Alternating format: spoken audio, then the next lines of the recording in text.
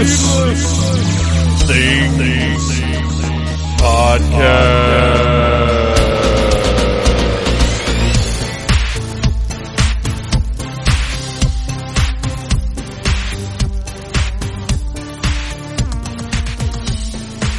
Hey, Phantomaniacs, welcome to the newest episode of the Needless Things Podcast, where we talk about toys, movies, music, and all manner of pop culture dorkery. I am your host, Phantom Troublemaker, and the family was out of town for a few days. I was home alone. I got a lot of things done. I got 3 episodes of the podcast recorded over the course of 2 days because I like to be efficient when I have lots of time to myself.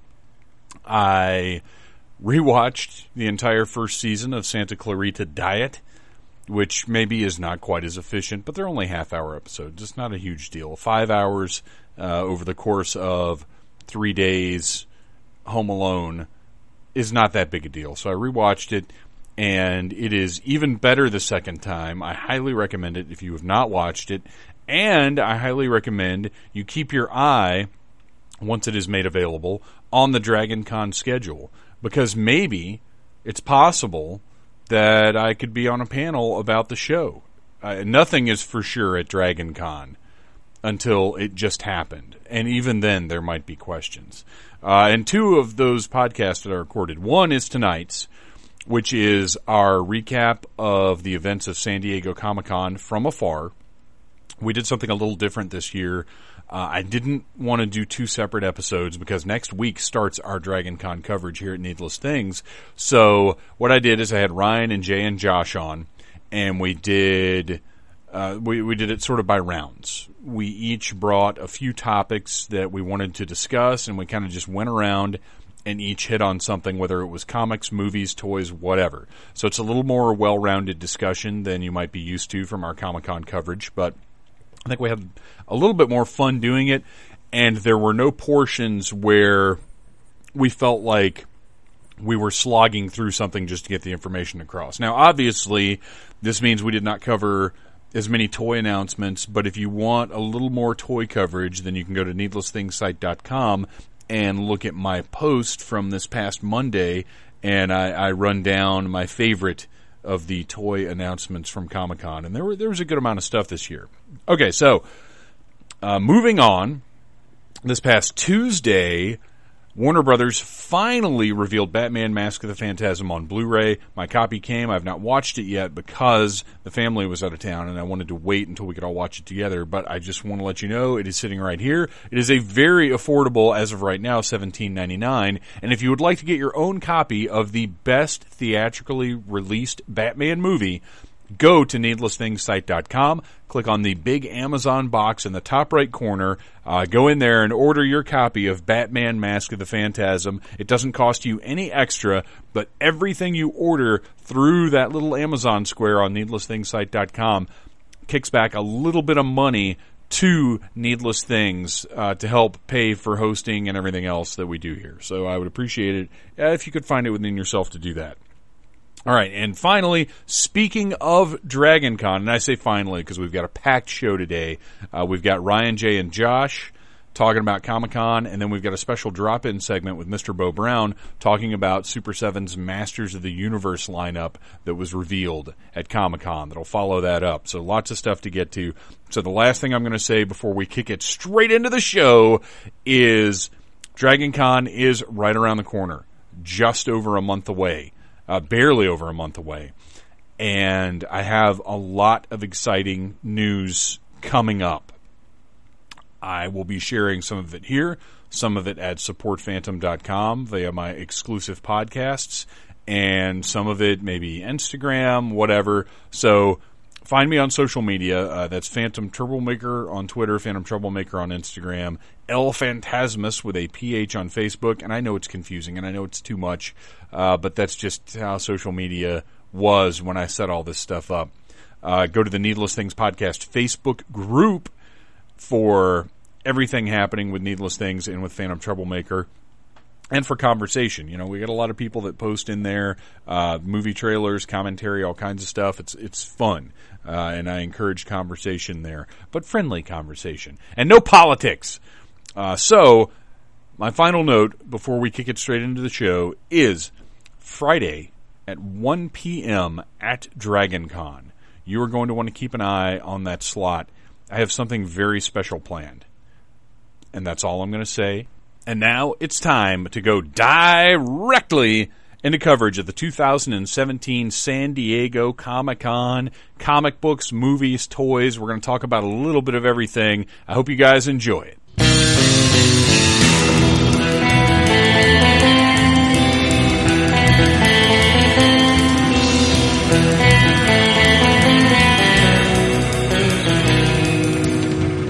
That time of year again. San Diego Comic-Con has come and gone, although I guess it's technically not over yet, but this is the only night that we have to talk about it. So we have gathered the Needless Things irregulars around the old Skype machine to talk about what we saw over the weekend and since last Wednesday at San Diego, as all of the publishers, toy manufacturers, and movie studios put on their best to impress the nerds.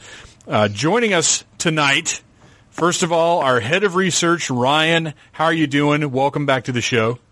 Glad to be here, ready to talk about all the big news. And there is, it was a pretty decent year, and it's not so much that there's a ton of it, but that there are a few things that are pretty big holy shit things. Yeah. Also joining us, Belligerent Monkey Jay Hornsby. Welcome back to the show. Welcome you and your beard back to the show. Thank you very much. Glad to be here.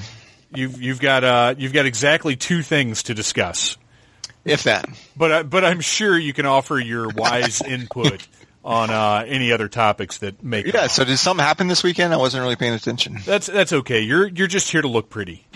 Yeah. On the podcast, and finally, our pal from the Oncoming Storm podcast, Mr. Josh Wilson. Welcome back to the show. Happy to be here. Thanks for having me. And I know I hate it because sometimes I kind of stereotype you guys a little bit because there are a couple of topics that I know, like, this is Josh's thing, this is Ryan's thing. But then, when it comes around, yes, indeed, that is what we're going to talk about. So that being the case, I am curious, Josh, before we started the call, you were mentioning something. So I want you to go ahead and lead us off with your first item of interest from San Diego Comic-Con. Well, I guess I'm stereotyped as the robot guy, and we lead off with, as was my specialty every year, with the Transformers. And so we've got, of course, this is the tail end of a movie year, so we're going to forget about all that nonsense because nobody really cares about all that movie stuff. They really didn't this year, though. Yeah. I didn't hear anything about that last movie. Because it's the worst movie ever made. Oh, that's right. You saw it. Ryan, you saw it. Paid good money to see it. Even I haven't seen it yet because I refuse to pay that money for that. I mean, I know I've posted this, but it is the only movie I've walked out to. It made me angry. It put me in a bad mood and gave me a headache. And, I came home, my wife was like, what is wrong with you? And I was like, it's the worst movie I've ever seen. It hurt my brain to, watch it. And, I was so mad. But anyway. All right, so let's put the weird Anthony Hopkins Transformers Night movie behind us and look ahead to the future.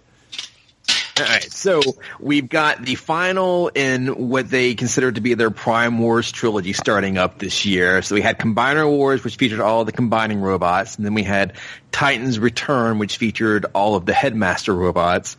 Now the next year they're doing what is called the Power of the Primes, and this seems to be focusing on, instead of headmasters, they have little robots that turn into little matrices of leadership and power and whatever they all are. So all the robots have a little cavity in their chest where they can put these things into. That seems to be what they're going with. The big one being they have a leader class, which is a giant Rodimus Prime, which features a regular size hot rod that basically, the rest of it is a bunch of power armor he puts himself on, turn into Rodimus Prime. So he's bigger and has the Matrix of leadership. He comes with the Matrix of leadership. So they're kind of incorporating that trailer thing into the figure a little bit more this time. Right. So like the base figure is just like regular old hot rod, so he turns into a little car, but then like the trailer he comes with that he pulls along with then forms the armor around him, kind of like a Ultra Magnus-y type of thing. So he puts his armor on, he becomes Rodimus Prime. That's actually really cool because I always liked the old Rodimus Prime figure just because it was one of the taller figures and it had a pretty nice humanoid form, but like as a vehicle without the trailer, it was terrible. Mm-hmm. Yeah, so the speculation is that's going to be a big deal with the Transformers coming out next year, in that it will deal a lot with smaller robots that like fit into larger robots. They actually have a new Pretender coming out in this line, which if you don't remember back in the days, there used to be Transformers Pretenders, which was you had a little robot and it had a little plastic shell that went over it so they could like look human. And so they've got one of these coming out with name of Skullgrin, which is a guy with a big giant skull head, and the robot like goes inside of the little shell and then you can pull the robot out. It was one of the more unusual bits of Transformers lore, and I guess they're just going back to the well for why not.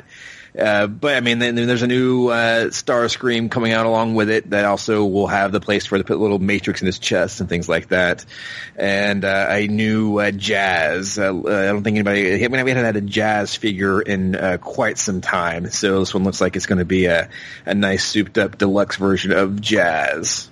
But those are the main ones. I was always a sucker for the tiny robot gimmicks, though. Like my biggest time of interest in Transformers, and probably the biggest number of Transformers I had, was when they started doing like the Headmasters, the Target Masters, the Power Masters. Like I really liked the little interacting robots. I always thought that was cool, and I think part of it was because I always wanted pilots for the vehicles, and, right. And obviously that's not really something they needed to do or should have bothered to do. But this kind of gave you the pilots in a way, and I always liked that. Yeah, so and to go along with these new figures, we also have a new animated series which is aimed towards a older crowd that is going to be online, I think through Machina, I believe, is doing it again. But last time they did one last year for Combiner Wars, which I didn't think was all that great. The voice acting in it was pretty bad. The animation was not so great. But it looks like they're pumping more money into this new one. They've actually got Peter Cullen to come in and voice Optimus Prime, and they're bringing back Judd Nelson to voice Hot Rod again. So, and that's awesome. That's all you need to get me to at least check out a new Transformers cartoon. So that'll be out later in the year, and it's got some decent voice actors, and it's got Michael Dorn in it. I don't know who he's playing, but Michael Dorn. And then, of course, you can't have somebody with a deep voice. Right. And you can't have an animated show without Nolan North in it, so he's going to be in it as well. But, so looking forward to that. Hopefully it lures out better. At least has some better voice actors in it, so I'm pretty happy about that. And then, of course, we've probably talked about this previously, but they just got released at San Diego, which is the huge Trypticon robot that is the Decepticon version, hanging out with the Fortress Maximus and the Metroplex that came out with. Your big city dinosaur monster thing. Exactly.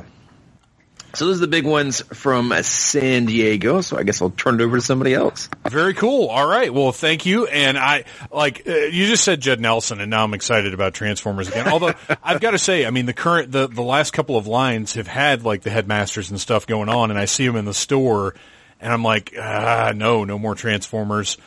But the one figure that every time I see it, I pick it up and I hold it and I'm almost going to buy it, and then I'm like, no more Transformers, is that new Brawn that they just did, the $10 price point Brawn. Yeah, that's a great figure. Oh, it really is so is. good. I mean, well, that and the two small, the red and the yellow cars, they just look really great. But I can't do it. No more Transformers for me. But Ryan, maybe you've got a little something I can get into. Maybe. So the first thing I want to talk about, I know we're going to talk about toys a lot, so we'll get to that. But for me, I think the biggest story that I saw coming out of San Diego that I haven't seen covered in a whole lot of places, which I'm surprised. On Friday, DC Comics had their big panel with Jim Lee and Dan, however you want to say it, Didio. I say Didio because I had a teacher in 3rd grade whose last name was Didio. So that's the only way for me. Yeah. I highly recommend watching the video of the panel. Really? But it started with, we have to stop the collapse of the comic book industry. It is coming. It was the most unusual, honest panel I've ever seen. They talked oh goodness. Hold on one second. Okay, can you hear me? Yeah. Okay. They talked very honestly about declining sales, that the bubble is going to burst, and that people no longer access these characters through the movie or through the comics anymore. DC has announced they are moving towards doing what they're calling evergreen stories. So what it looks like the plan is... I saw a mention of that, but like you said, very little follow-up. Like it was just kind of a Jim Lee mentions evergreen shit, and that was it. Yeah, I didn't see any of that. What's evergreen? So what it's going to be... Yep. They are going to start moving towards telling artists and writers, okay, you write us a Batman story. And it is free of continuity. It is just write a Batman story, kind of like they were doing with All-Star and with Earth One and kind of all those kind of initiatives. But, and DC was very honest about that the collapse in part is definitely their fault, that stories are not accessible, that continuity has just weighed down way too much, and that they're going event to event to event, and if you aren't on the train, you're done for. And so I thought it was very interesting. I stopped reading comics is because of that. It's the big New 52. It served as a jumping off point, not a jumping on point for me. Yeah, and that's what Marvel is consistently doing now by launching and relaunching books every time. Like I'm reading a book that I enjoy, and then they say, "All right, we're 6 issues in. 2 months from now, we're relaunching with a new number 1." I'm like, "Fuck that! I'm out." And so, I mean, part of it is, Scott Snyder, when he stepped down from Batman, that's kind of where this is starting. He is going to start to help do a lot of it. I know that they announced another one that I'm surprised that it's not getting more press is that Frank Miller has announced with James Romano Jr. that they're doing Superman Year One. Which is also part of this initiative, I guess. Real quick, I've got to say, for a second, I thought you said Scott Steiner stepped down from doing Batman. Scott Steiner. And for a minute, I want to read Scott Steiner's Batman, but then I realized it would just be the original All-Star Batman. The greatest comic book ever made. Yeah. But yeah, I mean, I think it's very interesting. They talked about gimmicks. They talked about raising prices, variant covers, and straight from Didio, he said, "We have got to stop. We are a dying business." Like that is his quote. Let's take a little sidetrack here real quick because you kind of glossed over one of the most insane announcements to come out of San Diego Comic-Con, and that is Frank Miller writing Superman Year One. That boggles my mind. Let's just unpack that. 15 years ago, I would have been like pumped, all excited. Oh, Frank Miller writing a Year One. This is going to be great. But we are at 2017 Frank Miller, who it's going to be awful. The story's probably going to involve like Lois Lane being called a whore, and who knows what's going to happen. Before you got on the phone, we were trying to figure out, like, is it Lana Lang that moves to Metropolis and becomes a prostitute? Like, how is that going to happen? Never go full Miller. Yeah. Well, and I enjoyed that, or I am enjoying. I don't know if it's not all the way done, but the Dark Knight 3, the Master Race thing, I've actually kind of enjoyed that. Well, now, he's had Brian Azzarello with helping him on that, so it's like maybe toning down the weirdness just a bit. Yeah, absolutely. So I don't know. We'll see how that one goes. This is a tough one for me because I've actually. For years now, I think we've talked about it a few times. I've actually been advocating taking certain characters and just doing miniseries when there is a creative team that has a solid idea, like they've been doing with Deadman lately. we've gotten a couple of Dead Man miniseries lately, and it's because a creative team came along and we're like, hey, we've got a Dead Man story we want to tell. And I think for probably 7 characters, that is a more intelligent way to go. Like, you can have an ongoing Batman book, a Superman book, obviously. You should be able to have an ongoing Justice League, but for some reason, they can't seem to find a good formula for that lately. But, like, most comic book characters out there can't sustain an ongoing, as far as multi-year title. And I think it would be very smart, and it would also play into how they like to write things for graphic novels now, which I hate using that word, but it's the word for trade paperbacks. You can have these 6 or 12 issue arcs where the creative team goes in, gives it their all for that 6 or 12 issues, and then they're done, and they don't have to find some second-tier lackluster team just to keep the title going when the originators are done with it. I think this is not necessarily a bad idea, and I'm actually really impressed that DC has kind of twigged onto it and considered adopting it. Mm-hmm. Well, and it's a stark contrast from what Marvel talked about all weekend. I mean, Marvel is pushing this legacy generations thing that's, this year-long story with the whatever they're called, the vernacular covers and all that stuff. I don't even understand what they're trying to do. No, they have yet to say anything that appeals to me in any way regarding this whole thing. Yeah. And then also a DC that I just thought was hilarious. Did y'all see the announcement about their new book, The Terrifics? Yes. Oh, yes. That was funny. We were talking about that prior to the call. God, they might as well write "fuck you, Marvel" on the cover. Well, tell us, Ryan. DC's Fantastic Four. Since you're talking DC, Ryan, why don't you tell us and the listeners what the Terrifics is? So the Terrifics will be a new super team led by Mr. Terrific with Metamorpho, Phantom Lady, and Plastic Man. All in matching, suspicious white costumes that definitely look like the Hickman Fantastic Four costumes.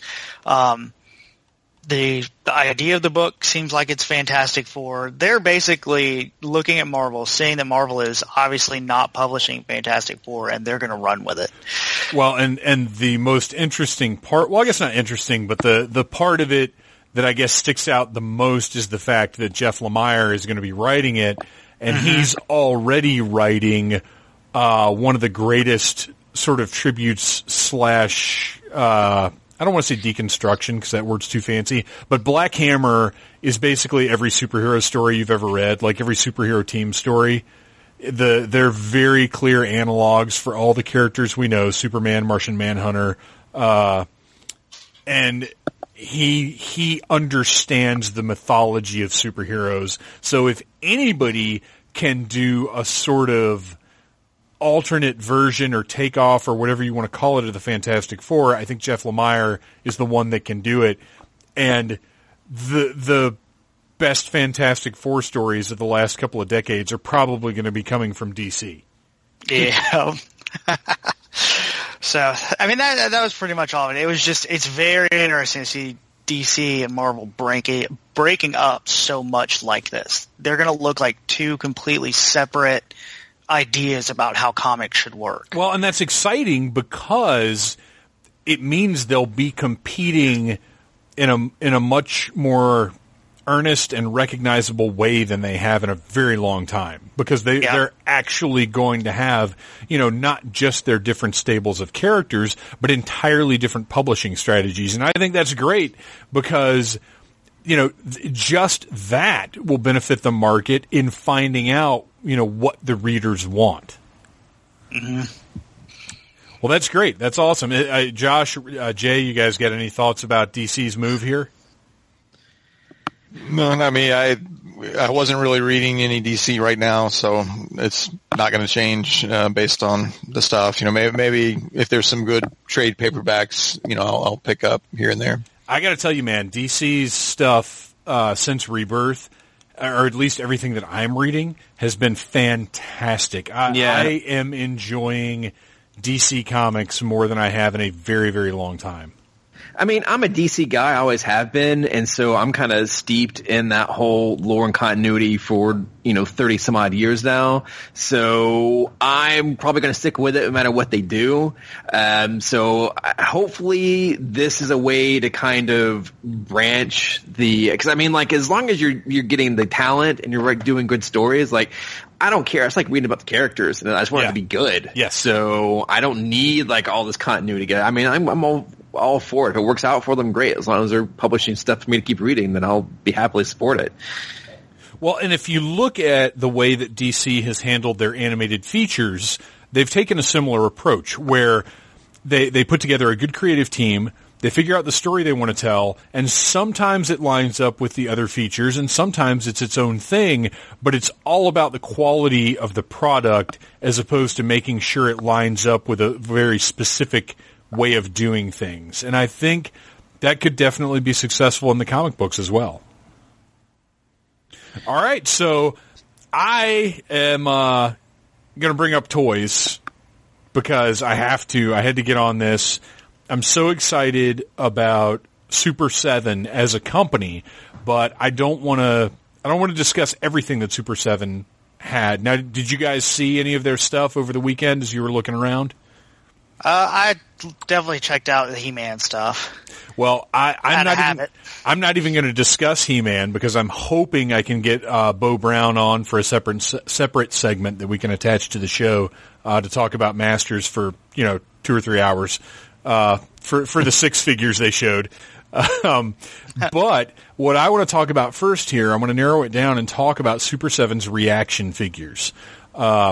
They originated the Reaction brand with their line of Kenner alien reproductions, and then Funko came along and recognized the value of it and exploited the shit out of it. And I don't say that in a negative way. Funko came in with their bevy of licenses, their access to basically every nerd franchise on the planet. They produced the shit out of Reaction figures. They saturated the market, and then they said, okay, we do what we wanted to do. Super 7, take your Reaction brand back.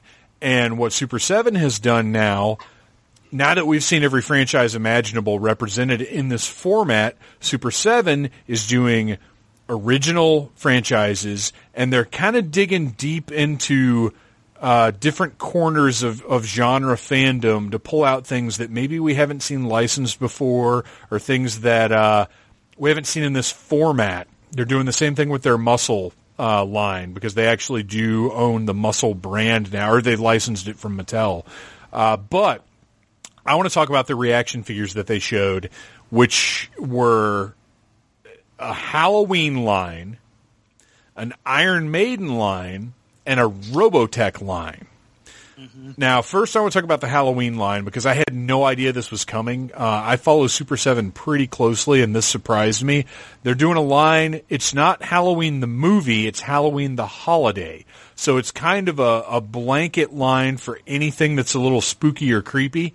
And the first wave of these Halloween figures, which is supposed to hit this year in the fall, is going to be Alfred Hitchcock, the Crimson Ghost, or the Misfits Fiend, whatever you want to call him, Nosferatu, and King Diamond, which is the strangest lineup of action figures ever seen, but is such an awesome, collective of holiday-appropriate things. I love this idea that they're just going to gather up sort of random spooky things and put them under this one banner line. I think it's great. And they had prototypes on display of all of those except for King Diamond. And it seems like since Super 7 has taken Reaction back over, they're still the basic 5 points of articulation, but they're putting a little more into the sculpt, a little more into the paint. And unfortunately, there is a higher price point with them coming from Super 7 now, but the figures are noticeably a higher quality. What's the new price? Is it 15? Yeah, it's 15. But I will say this: I ordered. They've got an original line called The Worst, which I'm sure you guys have seen. It's hilarious. Yeah, I've got a set. I got the glow in the dark set. I got the same set. Yeah, we talked about it in one of the last podcasts we were on, and while we were in the middle of the podcast, I ordered it because I was looking at it online, like, this is too cool not to have. Did you see? Hang on just a minute for a sip of beverage. Had to moisten my throat there. Did you see what they had at Comic-Con, though? I know they announced a new line of them, but no, I didn't. Black Falcon. They're Star Wars. They're in colors of the original vintage Star Wars figures. So the Death Reaper robot one looks like a Jawa. One of them is painted like Greedo. One of them is painted like a Rebel pilot. Like, they're the same figures, but the paint jobs are exactly the vintage Star Wars figure paint jobs. They look awesome. Yeah, I'm looking at them right now. Yeah, they look great. Yeah, the one they painted like Darth Vader is my favorite. So, like, what Super 7 has done is they've taken this brand back and they've added a cool factor to it that Funko did not have. Funko was totally banking on their licenses. Super 7 is banking on, this is some cool shit like you've never seen before, which is, the Halloween line is very much that. And I totally expect that they'll do the same thing that they're doing with the Worst and offer different color variations. So you'll have a Crimson Ghost that's all red, one that's all black. You know, that and I'm fine with that because it's a way to keep a line cool and interesting and get the most out of the sculpts that they create. The next one is Iron Maiden, a line of reaction Iron Maiden figures. Of course, they're all Eddie. They're doing Aces High, obviously Power Slave, the Trooper and Killers are the first wave. And, I mean, Iron Maiden is obviously something that fits into this era, the sweet spot of nostalgia that these figures come from. These looked great. I'm excited about them. I don't know that I'll buy them, but it's just cool to see that they're out there. And Iron Maiden is basically seeing a huge resurgence right now, so there are enough Iron Maiden fans that this thing's going to do gangbusters.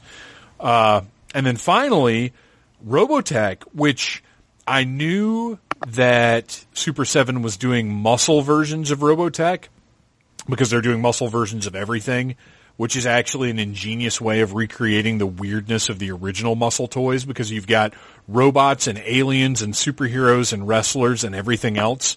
But I did not know that they were doing reaction Robotech figures. And while they don't transform, the aesthetics, you know, they're not sticking to that slim humanoid aesthetic of all the other reaction figures. They actually look like the Veritech robots and the SDF-1. SDF-1, is that right? Yes. They have the correct shapes. They're just the scale of the reaction toys, and they have the prototypes on display, and they look awesome. And I'm really excited to see these things once they're kind of finalized and painted. So it was really exciting to see these three very different properties all together and to see what Super 7 is willing to branch out and do with this reaction brand. It's just a bummer that they're $15 a piece. But what I was saying before is that having bought a set of the Worst, every time I walk by them, I'm delighted that I have them. Like, they feel more special for being what they are, so you kind of get your value out of them. As opposed to the reaction figures, which are just $10 and all standing on the shelf. And I like them, they're cool, but I don't get that same feeling of like, oh, I've got this cool thing that not a lot of people have. Because anybody that went to Barnes & Noble and spent $2 has a reaction Jason Voorhees. So that's it. Those of you that did see this stuff while we were poking around over the weekend, what did you think of it? What do you think of Super 7 having reaction back and how they're handling it? It's a line that I want, but that price tag keeps me from going in just with all my other stuff. Yeah. But I think you're right. Like Super 7 getting them back is the best thing that could have happened. Obviously it didn't work with Funko having it. They were everywhere, but I'm glad they have it. It works. Funko made their money. They blitzed the market for about a year. And for sure, even though you could buy just about any reaction figure created for a couple of bucks by the time they were winding down, they're cheap to produce. I mean, Funko for sure got their money's worth out of that. And now, even though they're known as clearance toys, the brand has a wider recognition than it did before Funko handled it. So I think in the end, it's turned out to be for the best for everyone. Mm-hmm. All right, let's move on now. Jay, what is your first topic? Sure. Yeah, I'm sure we'll talk about toys in a bit with the Marvel Legends news, but I guess there was a ton of trailers that came out. One of them was the Ready Player One. I don't know if you guys have read the book, but I absolutely loved the book, and unfortunately was a little nervous about the movie adaptation just from some of the stuff I had read. So this was the first time you really got to see any footage from the movie. And I'm excited again. So were you guys familiar with the movie? No, or the yeah. book? I've read the book, and I love it, and I think the trailer looks awesome. I think Spielberg is exactly the right person to direct it. I think they were really smart with that trailer, not showing too much of Oasis. Right. You saw a little bit of the Oasis here and there, and you saw the whatever that party, I can't remember where it is, but the party towards the end in Oasis. But Well, see, I'm glad they're kind of holding it back. I don't know I have not read the book. I don't know anything about the franchise other than it comes up all the time online. For the listeners that may not be familiar with this, what is it? Sell me this thing. Yeah, it's in the future, and it's kind of an immersive virtual reality that everybody plays and logs into, and the creator passes away, and then in his will, he essentially says that he's hidden these three things that whoever solves the puzzle gets everything he owns. Like including the ownership of Oasis. And so he was a big fan, he grew up in the 80s. So everybody starts, in the future, I think it's like 2045 or something, but, everybody gets really into 80s culture, as they try to learn, about what he's into so they can help try and solve the thing. So it's basically like National Treasure, but in the future with VR and 80s. So he drives like the DeLorean from Back to the Future. People are, dress up as, they play like Pac-Man and other 80s games. How does it manage to not feel just too exploitive of nostalgia and too derivative?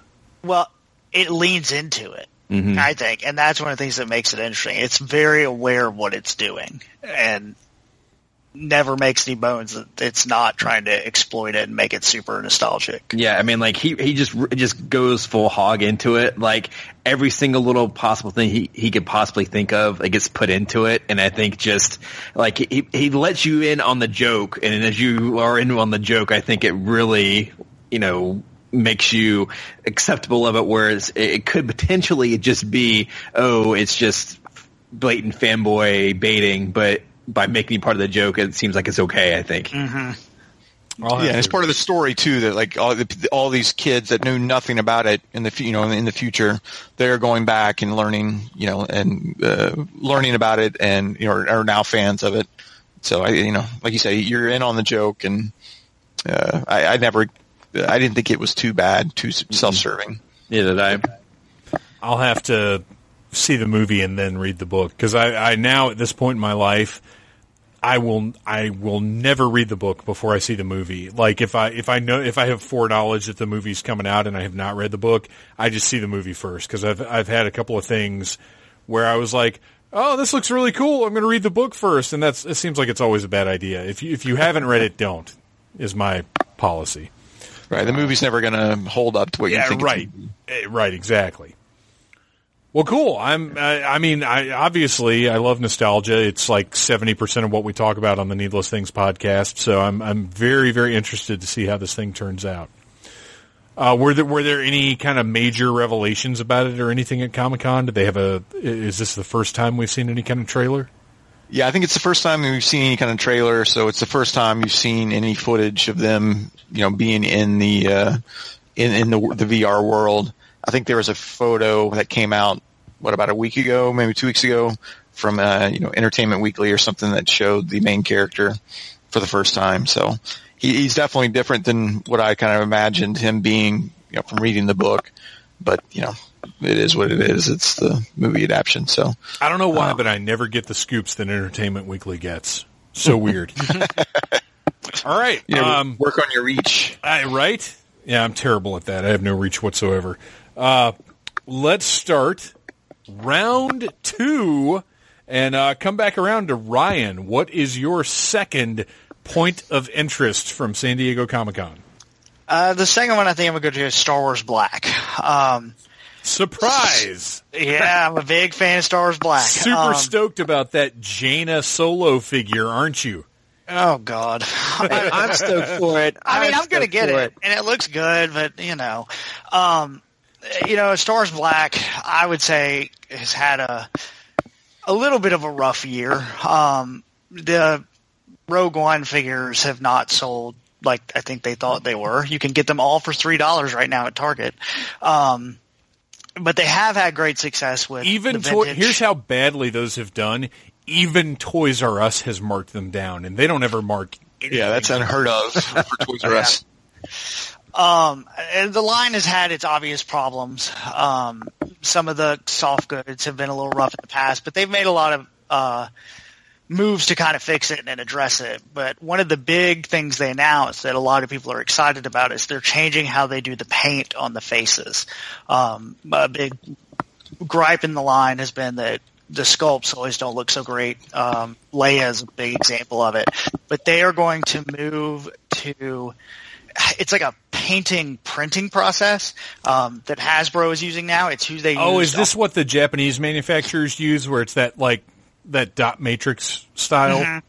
And so Marvel Legends has started it with Hela and Mantis. So if you've seen those, you know how good this looks. Oh, I've seen Mantis. I just haven't seen her freaking head yet because I can't find Adam Warlock for a reasonable price. I've got a headless Mantis standing on my shelf. I haven't seen any of those in any of the stores. You've actually seen them retail or Amazon?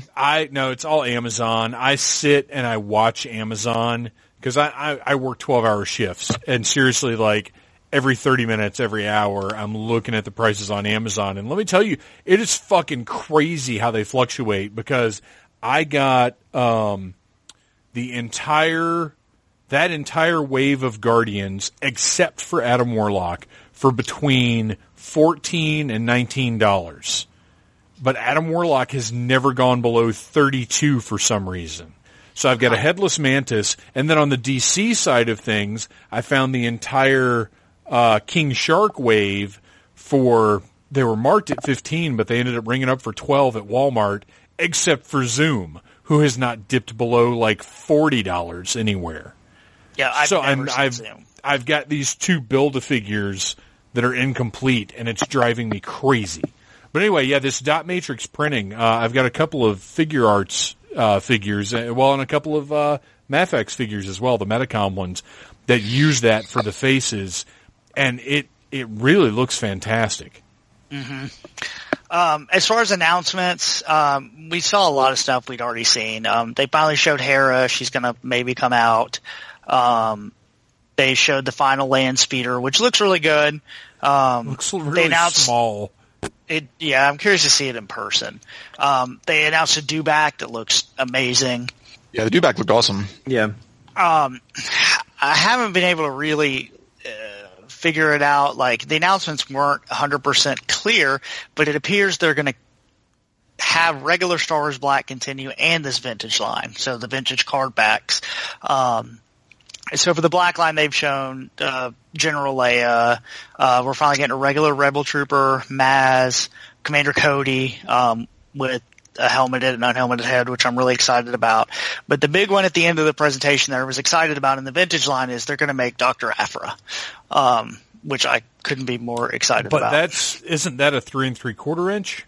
I don't know. I can't find good information on it. She won the fan poll for the return of the vintage. I think the vintage that you're talking about is the return of the 3 3/4 inch vintage, which is that what they're saying? They announced at Toy Fair, and I'm infuriated because it's all of the Walmart figures that you can currently buy for like $4 each. the Walmart exclusive Black Series, they're just recarding those as vintage cards and Dr. Aphra. Like, whoever is responsible for that decision needs to be shit-canned immediately because they're setting this line up to fail. I was so excited when they announced the return of the 3 3/4 inch vintage line, but I also kind of suspected, because they did the same thing with the Black Series. It was a lot of repacks. It was a lot of characters we'd already seen before, and I was kind of concerned that they would do exactly what they're doing. And sure enough, it is literally Dr. Aphra and then selections of the 3 or 4 waves of Walmart exclusive Black Series figures. And it's I'm what the fuck do you do? I've kind of felt like I'm out of Star Wars for the past couple of years anyway, and I guess I am. Yeah, I mean, I'm going to continue with the Black line. A big question has been there's at least now 3 to 4 waves that have to hit the shelves between now and September, which is when I'm assuming they're going to do another Star Wars Day to start pushing out the Last Jedi figures. Well, and if you guys are really super lucky, like us 3 3/4 inch collectors, then the last 2 waves will end up being online only, and you'll have to order a full set from some rando-ass website, or if you're lucky, from Big Bad Toy Store. But real quick, though, to me, because I looked at the Black Series stuff, the biggest surprises were Rey and Luke from The Last Jedi. They're on display. Well, you could buy them there. Really? So you can get this box that's it's got like a book, so that it opens up with both figures, and that was the Star Wars Black San Diego exclusive. They just announced it with, a week they did before the same show. thing with Jen last year. Yeah. So it's that same deal. Now, both those figures are going to come out as regular Black figures, just not in the packaging, and they weren't real clear if maybe some of the accessories will be different. Right. But I imagine that, those will be available on that first weekend of September date. Yeah, I will say, like, as much as I hate Hasbro for offering the exclusives that they do at Comic-Con and making them impossible to get like that, there are 2 things this year that it really is killing me I'm not going to be able to get, and that's that Thrawn box set. And the Usagi next month the on Usagi HTS. Yojimbo that Playmates did. It's a really nice Usagi Yojimbo figure with tons of accessories that aren't going to be available with the mass market version. And I would buy that in a second. And Playmates only produced 350 of them. Yeah, for Nickelodeon. It's ridiculous. Yeah, that's crazy. Well, that Thrawn set will be on the Hasbro Toy Shop next month. They announced it. They had but it'll sell out in 27 seconds. Well, this is true, but I was able to get Obi-Wan last year, so I'm holding out hope I'm going to get Thrawn. Yeah, I just missed Obi-Wan. He was in my cart, and I missed. It didn't. By the time I checked out, he had sold out. I want that Thrawn set. I want the G.I. Joe Missile Command set. There was one other thing from Hasbro that I wanted. I can't remember what it was. But there were like 3 Hasbro items. And I was like, well, I guess I'm going to do the same thing this year and sit there and try and maybe get one item if I'm lucky. I still never got one of the Zorana variants that I wanted, because there's, it's funny because you'll go to forums and stuff and people will be like, oh, don't get caught up in the hype. Just wait a couple of years and prices go down. Bullshit. Because I still can't find a Sergeant Slaughter. I still can't find the Zorana in the black shirt for any kind of reasonable price. So if you can get that shit, get it. All right. Any more thoughts about the Star Wars Black Series stuff that was shown? That's about it for now. I mean, we'll see. Like I said, they'll have a big event later in the year, and that's when we'll really start the Last Jedi deluge of stuff. Right. Well, Jay and Josh, are you guys still all in on this line? Is it still holding your interest? Not for me. I've been cherry picking for a while, so if there's a figure I really want, I'll grab it. But I'm definitely haven't been a completist on this line. Well, and I think one of the challenges of the line is the availability of some of the figures, because if there's one figure you're excited about, there's a possibility you're just not going to find it at retail. Right. Yeah, I cannot find that Imperial Guard anywhere. No. It's impossible. I mean, that's the problem, is just the way that they handle the distribution. It makes it so difficult. I'm still all in on it. It's just I can't half the time find everything that I need. Right. It's just so frustrating to do it. Yeah. I mean, and all those stupid Rogue Ones sitting on the shelves and can't find anything from that last wave. I luckily was able to find a Lando, thank God, but well, I haven't seen anything from that last wave. My Target that I was at today still has the same handful of Rogue One figures it's had sitting there for months and months. Yeah. Now, I will say, I saw Sabine and Darth Revan in a store the other day, which wow. I was blown away. Yeah, that's very surprising. All right, I'm gonna take the next one, and as much as I hate to say it, over the years that we've been doing these San Diego Comic-Con sort of recap type things, very rarely do we talk a whole lot about comics. Ryan, you hit on DC, and I am going to touch on something that Marvel is doing that I find very interesting. It's a project called X-Men Grand Design. I'm super excited about this. It's by an artist named an artist and writer named Ed Piskor. And I apologize if the pronunciation of that last name is anything but perfect. But he's the creator of a series called Hip Hop Family Tree, which has, over the course of the past, I think 2 years almost, been narrating the history of American hip-hop. And that's no easy task.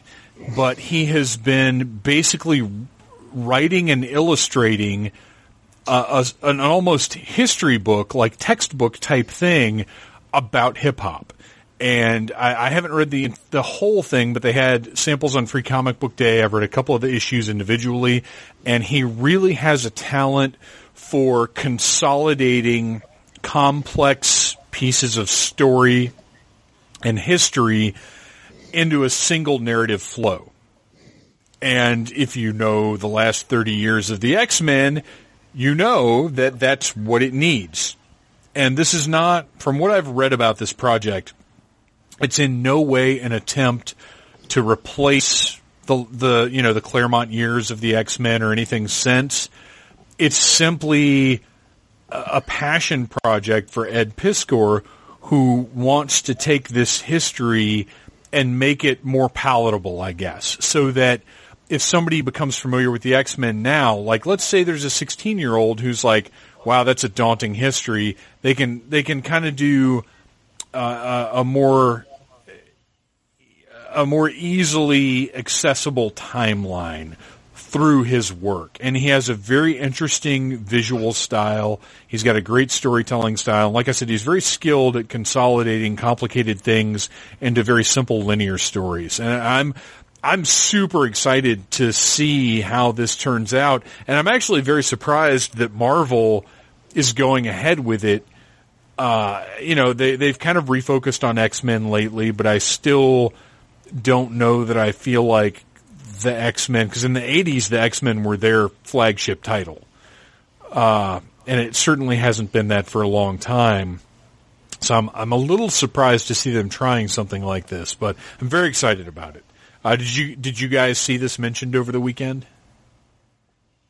I did. And from what I understand, so is it each issue is a different era? Is that how I'm reading it? Like it's going to be a different kind of timeline in the X-Men decade. Universe? Yeah. It was kind of difficult because here's I had to sort of bounce back and forth between a number of websites because a lot of it was on the site reporting, and reporters nowadays anyway, internet reporters just report on what they're interested in.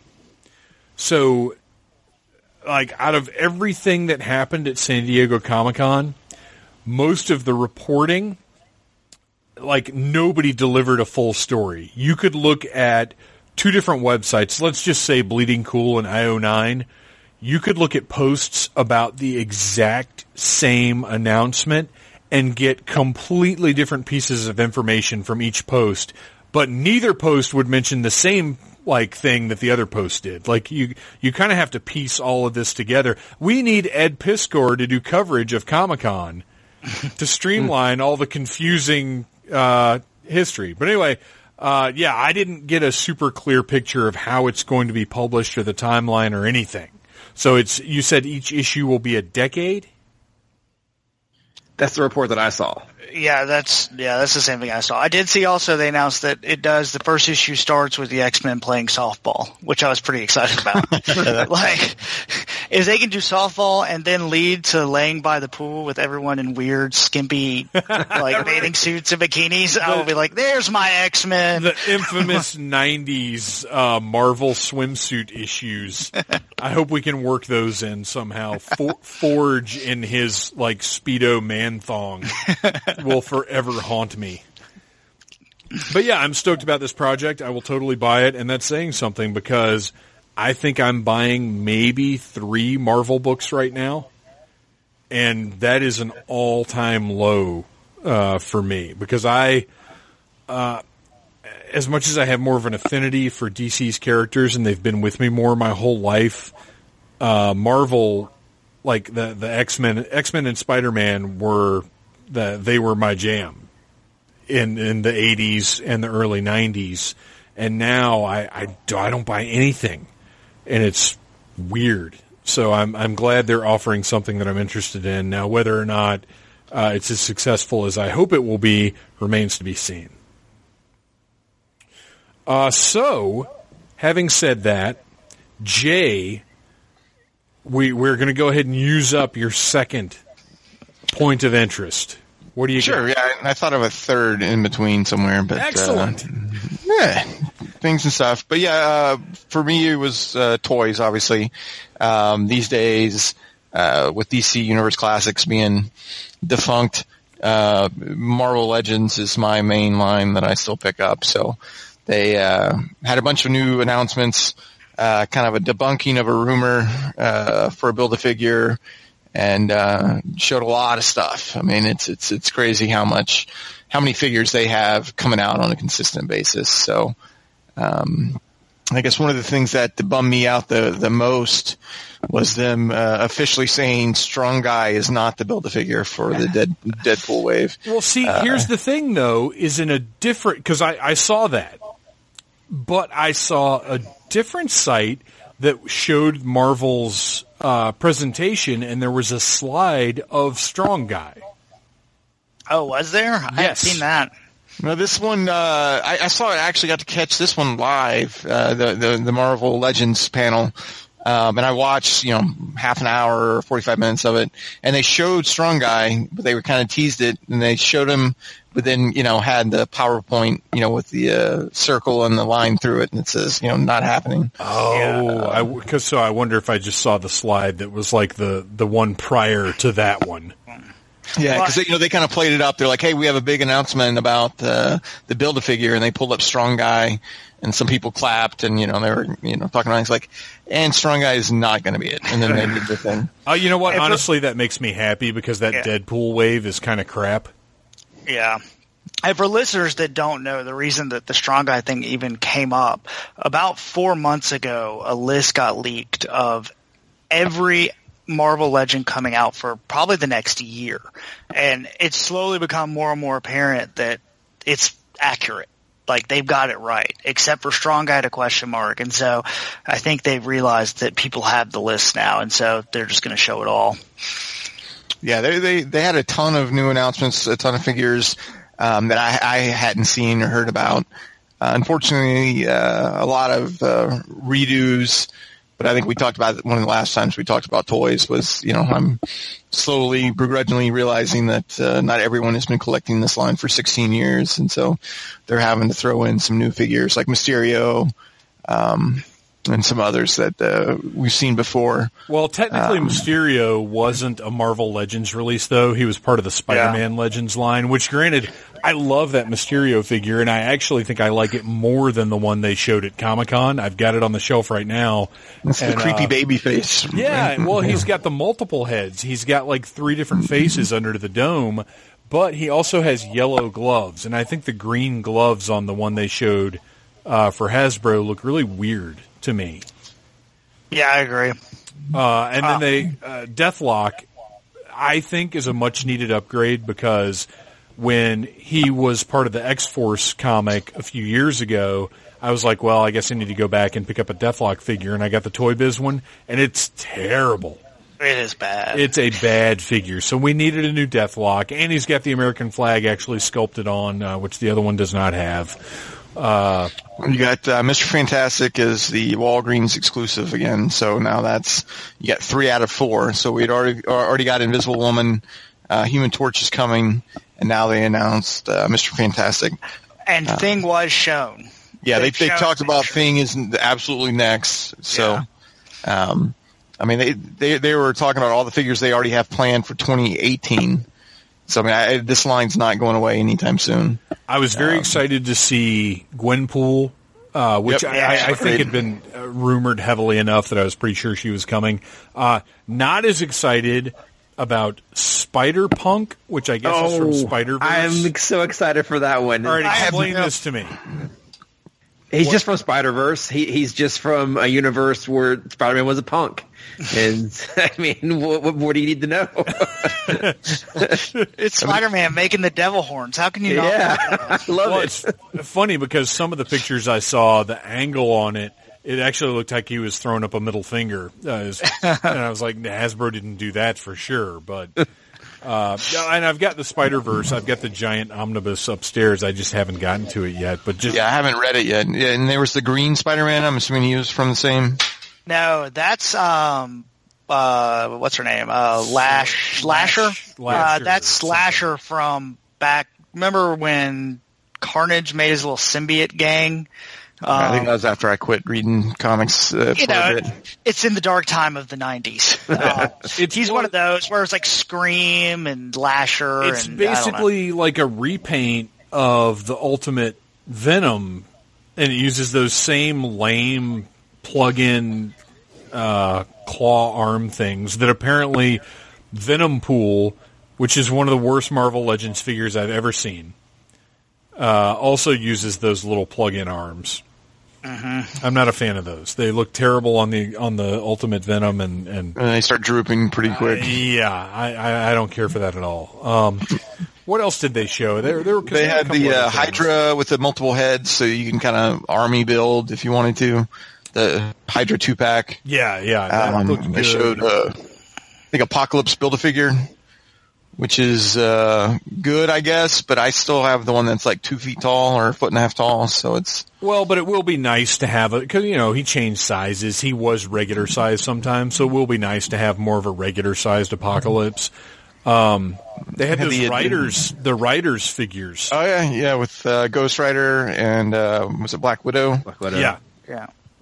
Their other big thing was they're going to get into the vintage package game too, where it's Black Widow, Captain America, Wolverine, Iron Man, Punisher, and Black Widow on an old school looking. You said Black Widow twice. Spider-Man's the other one. Spider-Man. I'm sorry, Spider-Man. I do really like the Wolverine because he comes with an unmasked head that looks really good. Well, and he comes with the ring. Yep. He comes with the mask ring like the old Toy Biz figure. Yeah, these look all right. It's a good pass for me. I wasn't a big fan of the Toy Biz, so it's not. It didn't, if anything was going to get me, it was the Star Wars Black. So these are kind of the retro packaging is a pass.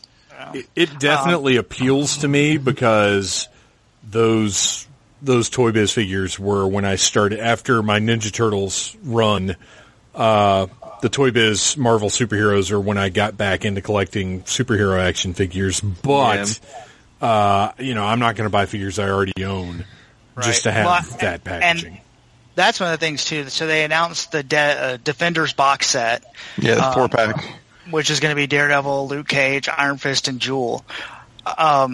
My problem is I don't need another Iron Fist. I don't know why they think everyone wants Iron Fist 8 gazillion times, but he's come out 4 times in the last 2 years. But this one doesn't have a shirt.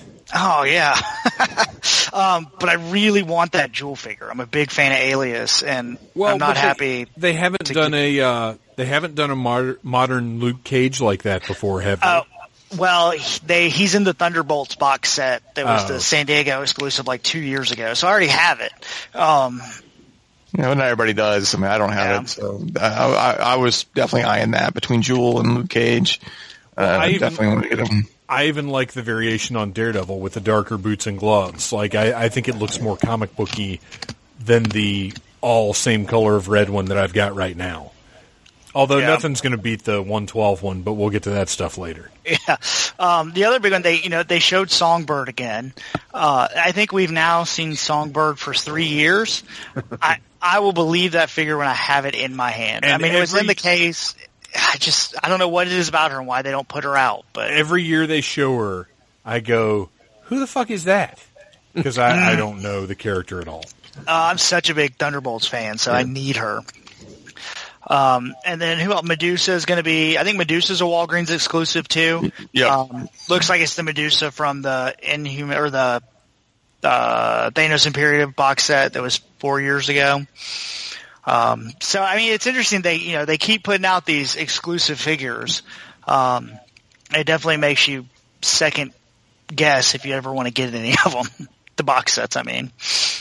Well, yeah, and that's the thing. Is like on the one hand, it does kind of undermine the idea of the exclusives, but on the other hand, I'd be really pissed. Like, I'm still furious that I don't have a Magic. I didn't want anybody else in that set, but I have to have Illyana. She's one of my favorite Marvel characters, one of my favorite X-Men, and I'm still furious that they put her in that box set and that I don't have one.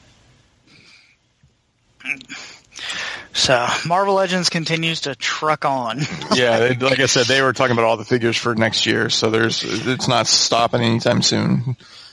So, keep making room. All right. Here's another. Did you see the variant head of the Submariner? The beard? The bearded one? That's all creepy. I saw. All I saw was the beard.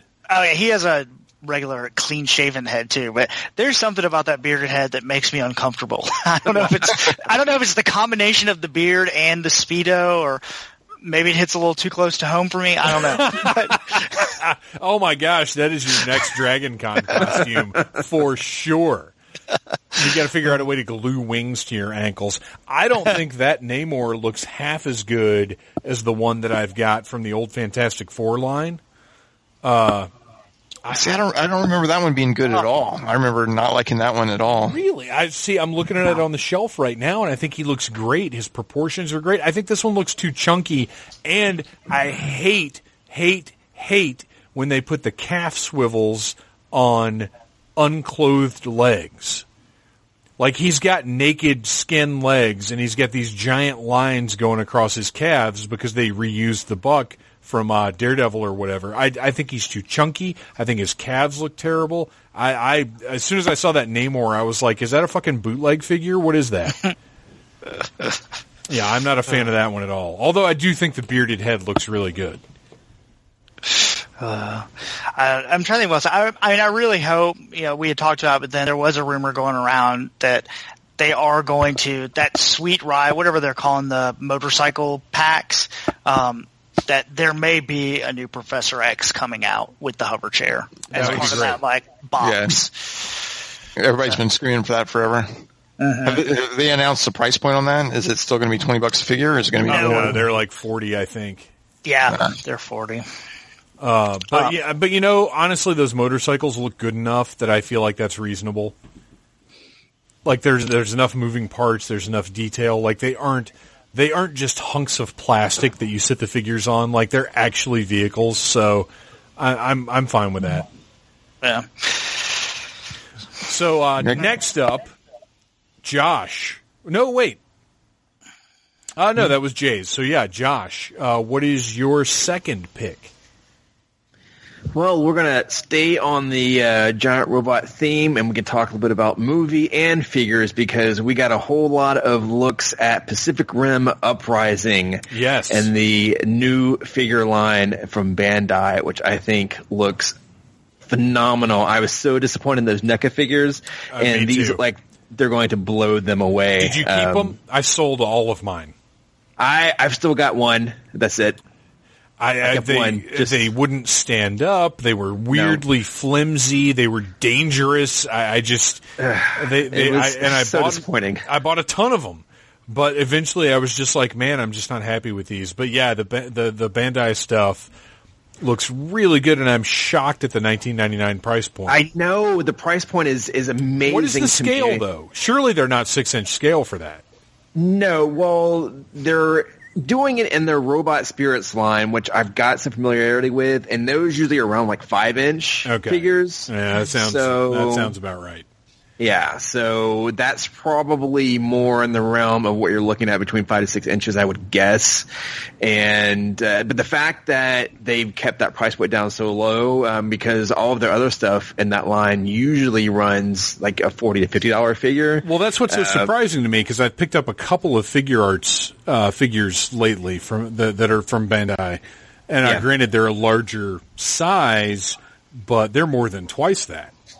And they're worth every penny, but I am really shocked at that $20 price point for anything from Bandai like that. Yeah, so I mean, I am pretty happy with that. I mean, they've got lots of options that go along with it. And number one, I mean, this is really the first time we're seeing like the designs of the new Jaegers. Yeah. And they've gone with a more traditional look. Like a lot of the Jaegers from the first movie, they really tried to make them like individual and stand out. So you had some kind of odd designs.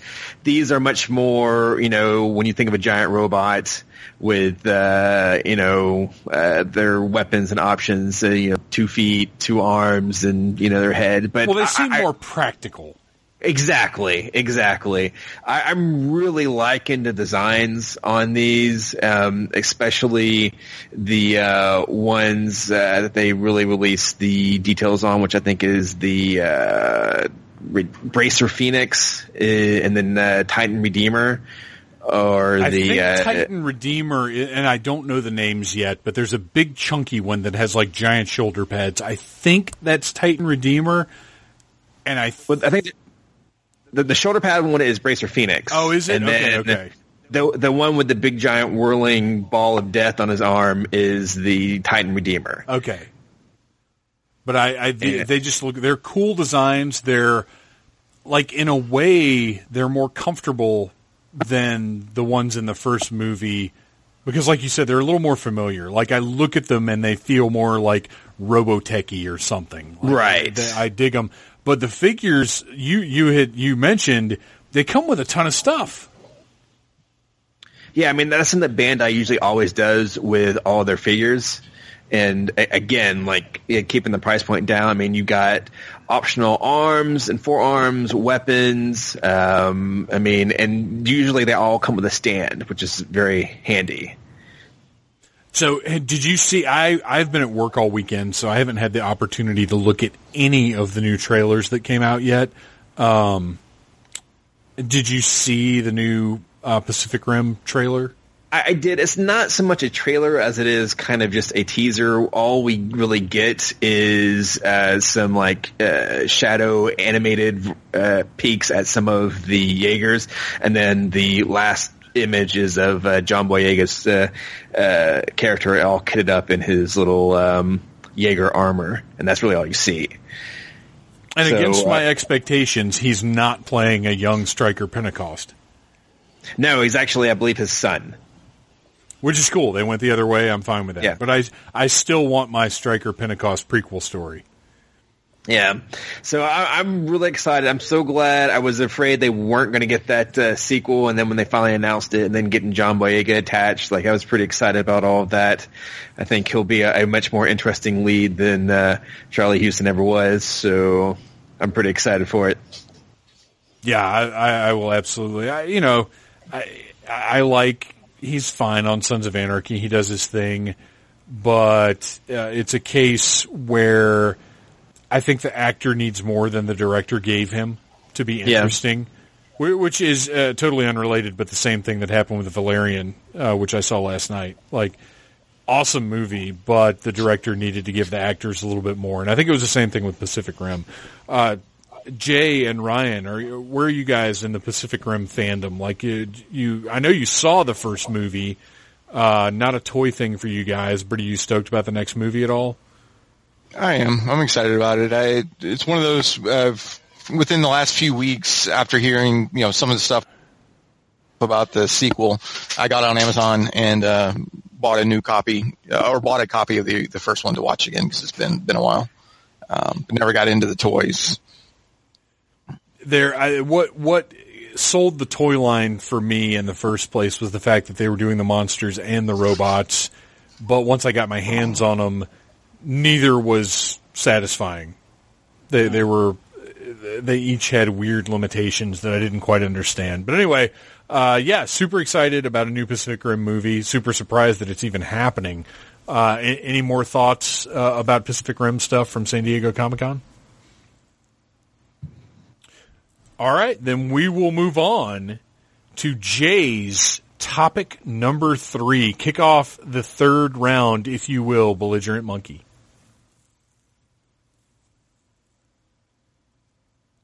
Oh no, did we lose Jay?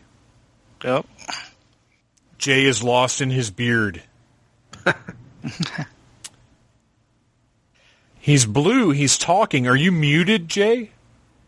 Did you somehow figure out how to mute your microphone?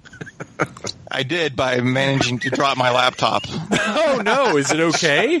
Apparently so. It's still working. Oh, but okay. Good. I spun in my chair, and my laptop went with it. Oh, so. Wow. That's not good. Not at all. Okay, so what is, you're going to kick off our third round. What is your third point of interest from San Diego Comic-Con 2017? As much as I hate to say it, I guess it was a Justice League movie. Well, don't hate the trailer. Well, I'm a big DC guy.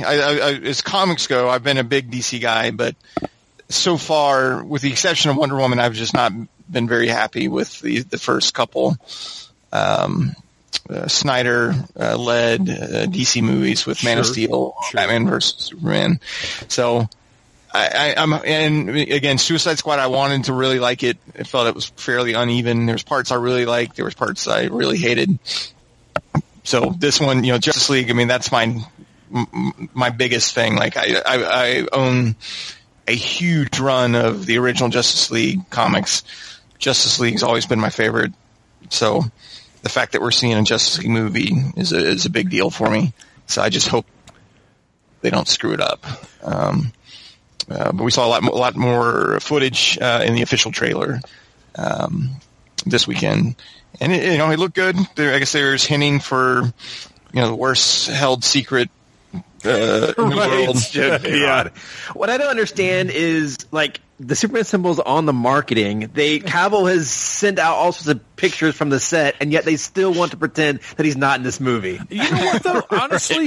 Honestly, I'm okay with that because it's almost like wrestling kayfabe where like, what's going on, but you can kind of go along for the ride. Like as long as Warner Brothers maintains the illusion that we don't know what's going on with Superman. He's dead. He's not in this movie. Superman's dead. Yeah, what are you talking about? Well, and that's the thing is like, so when he does show up, even though we know he's in it, we know Henry Cavill's in this movie. When he does show up, we still get to kind of experience that little thrill because they never came right out and said it. I think it's smart. I think it's good marketing, honestly. Yeah, go ahead, Ren. I also like that they mentioned the Green Lanterns in the trailer. Yeah. Like they went ahead and said, they're here. Oh, really? Now see, because I actually did get to watch this trailer, but I did not get to listen to it because it's voiceover at the beginning. We have very restricted internet things at work, but this was the one thing that and you know what? I actually did get to hear a little bit of it, because this is the point I was going to make real quick. If you guys remember, because I believe I've said this on podcasts with you guys, I have been saying for a while that Aquaman needs to basically just be the brave and the bold Aquaman. Yeah. And it kind of looks like that's what they're going for. They're really setting him up to steal this movie, I think. Oh, totally. Everything that they've shown from him so far, they really want you to love him. Well, and if did you guys read the description of the Aquaman footage that they showed? Yes. Because Jason Momoa, he's filming Aquaman in Australia right now, but he showed up for Comic-Con, and James Wan, who I think is a fabulously talented director. I've loved his horror movies so far. I cannot wait. I think his sensibilities, even though he's mostly done horror stuff, I think he has the sensibility to deliver an incredible Aquaman movie.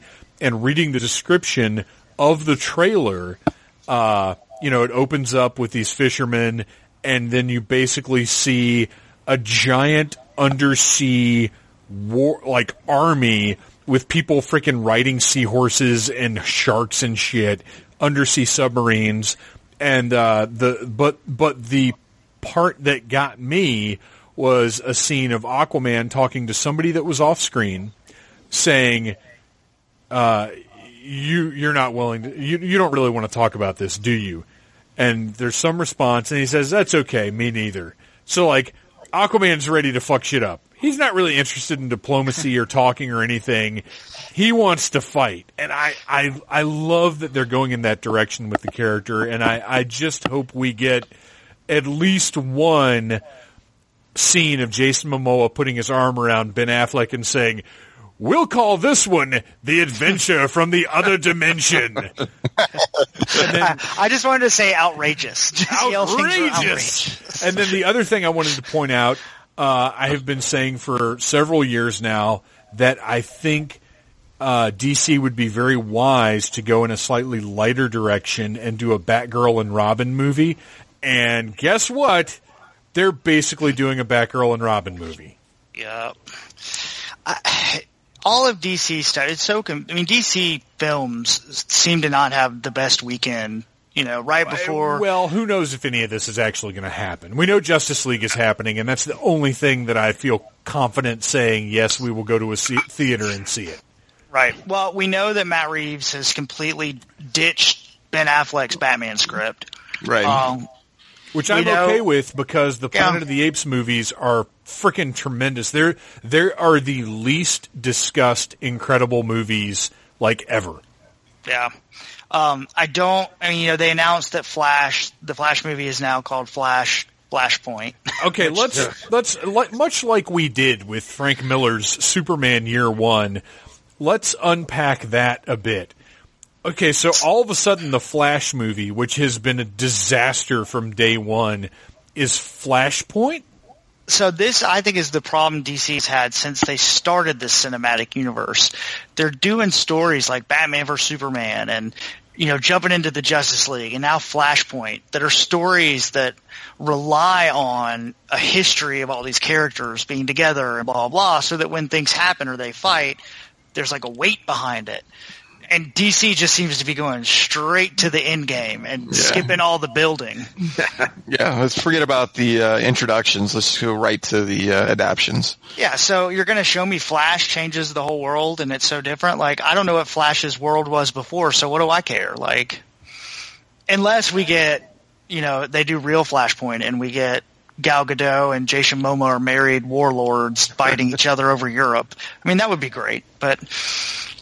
Well, if they're smart, they'll do something along the lines of what Marvel has been doing and use the name of a widely recognized storyline or event, but kind of adapt it into a single movie narrative setting, which, granted, I don't know that they're that smart. And the thing is, the show already did it. Right. That's what I'm saying. It worked out so well for the show. Yeah.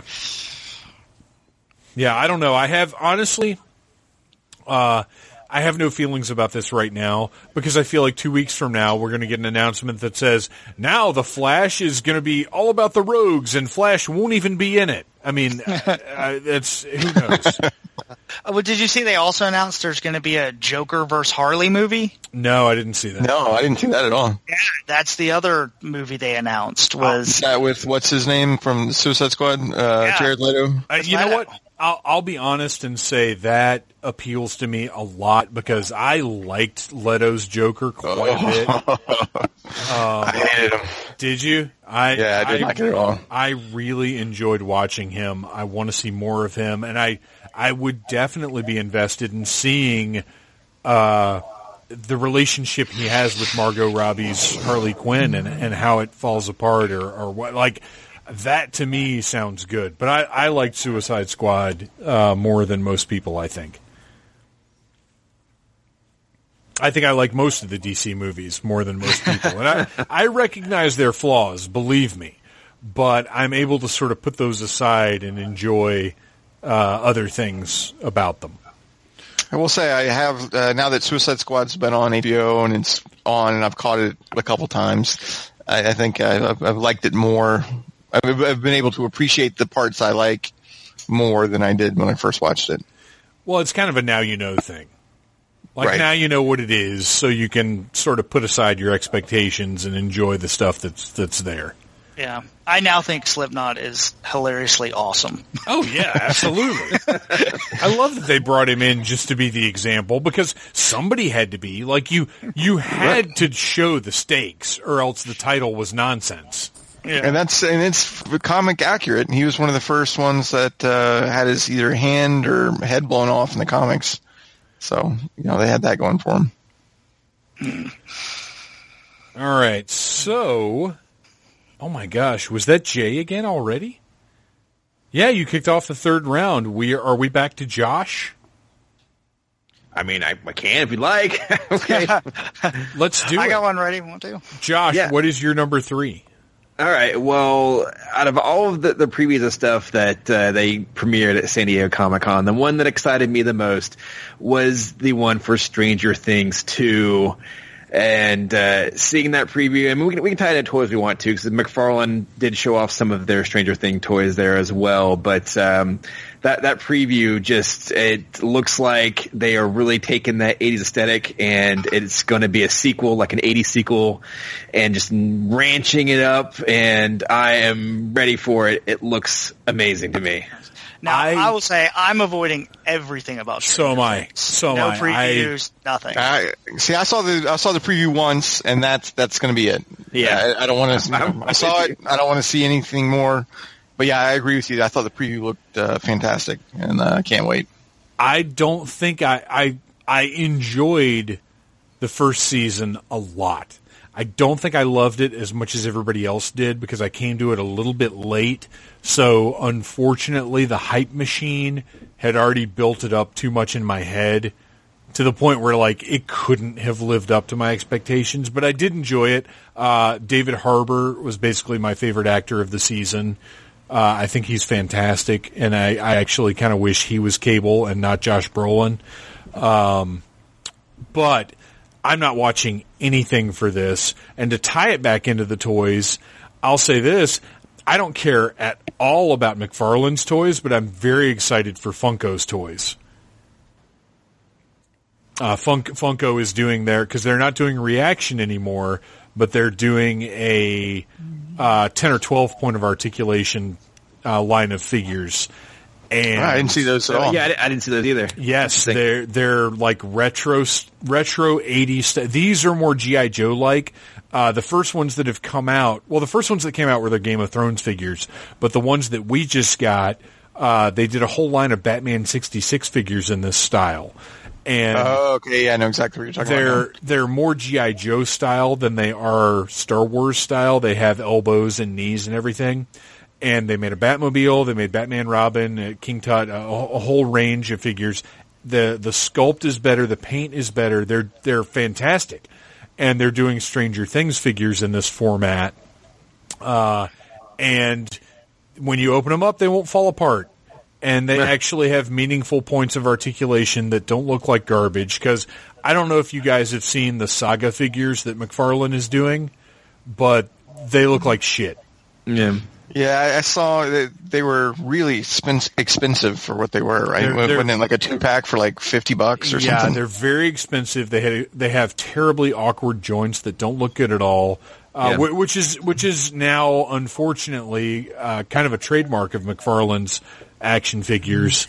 And if you had told me a couple of years ago that Saga figures would come out that I would have no interest in, I would have doubted you very much.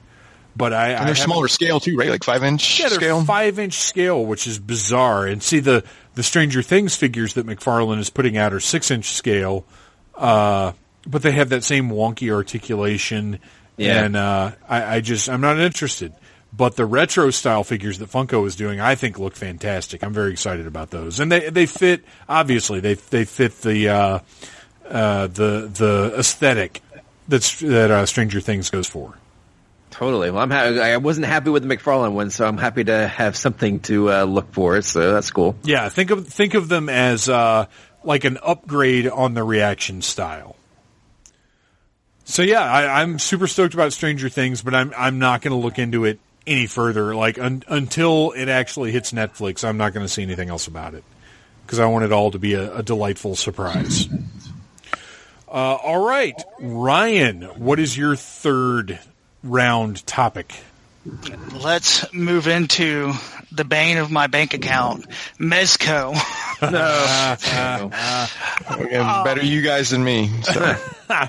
I get to at least look at them and play with them when I'm over your house and not spend the money. So thank you for that. Mezco, I don't know if I expected a lot more or if it's just they showed stuff that I don't really collect. A lot of the comic book stuff this year or reveals were more focused on movie stuff. So we got an Aquaman from Justice League, Thor Ragnarok, you got Thor and Hulk. And they all look amazing. The Aquaman is stunning, but it's just not something that I'm going to pick up. For DC, they showed, Punk Joker, is what they're calling it. And it looks like the same body as the original Joker, just with different clothes and some different heads and accessories. And it looks pretty good. I mean, I'm definitely glad I have the classic Joker I have. Do you know what my problem is with that one? The only problem I have with that one is that orange vest. Yeah, it seemed a little off. It makes him look like one of those shitty repaints that Mattel always does for their low-budget children's lines, like Jetpack Pogo Stick Joker or something, which is charming in a more modestly priced line, but for a $75 action figure, that orange vest is horrible. But everything else about it I like. I love that he's got the double knife sheaths in the front. The head sculpts look fantastic. It's a cool look, but that orange vest, if it was a darker green or even another shade of purple, I'd really consider it. But I think for that much money, you really want like a classic look, something that's iconic, not something so super specific like the movie stuff where he's only wearing that costume one time or with the Joker with his kind of the oddball thing. So I would definitely, if I'm spending that much money, I'd want the classic Joker. Mm-hmm.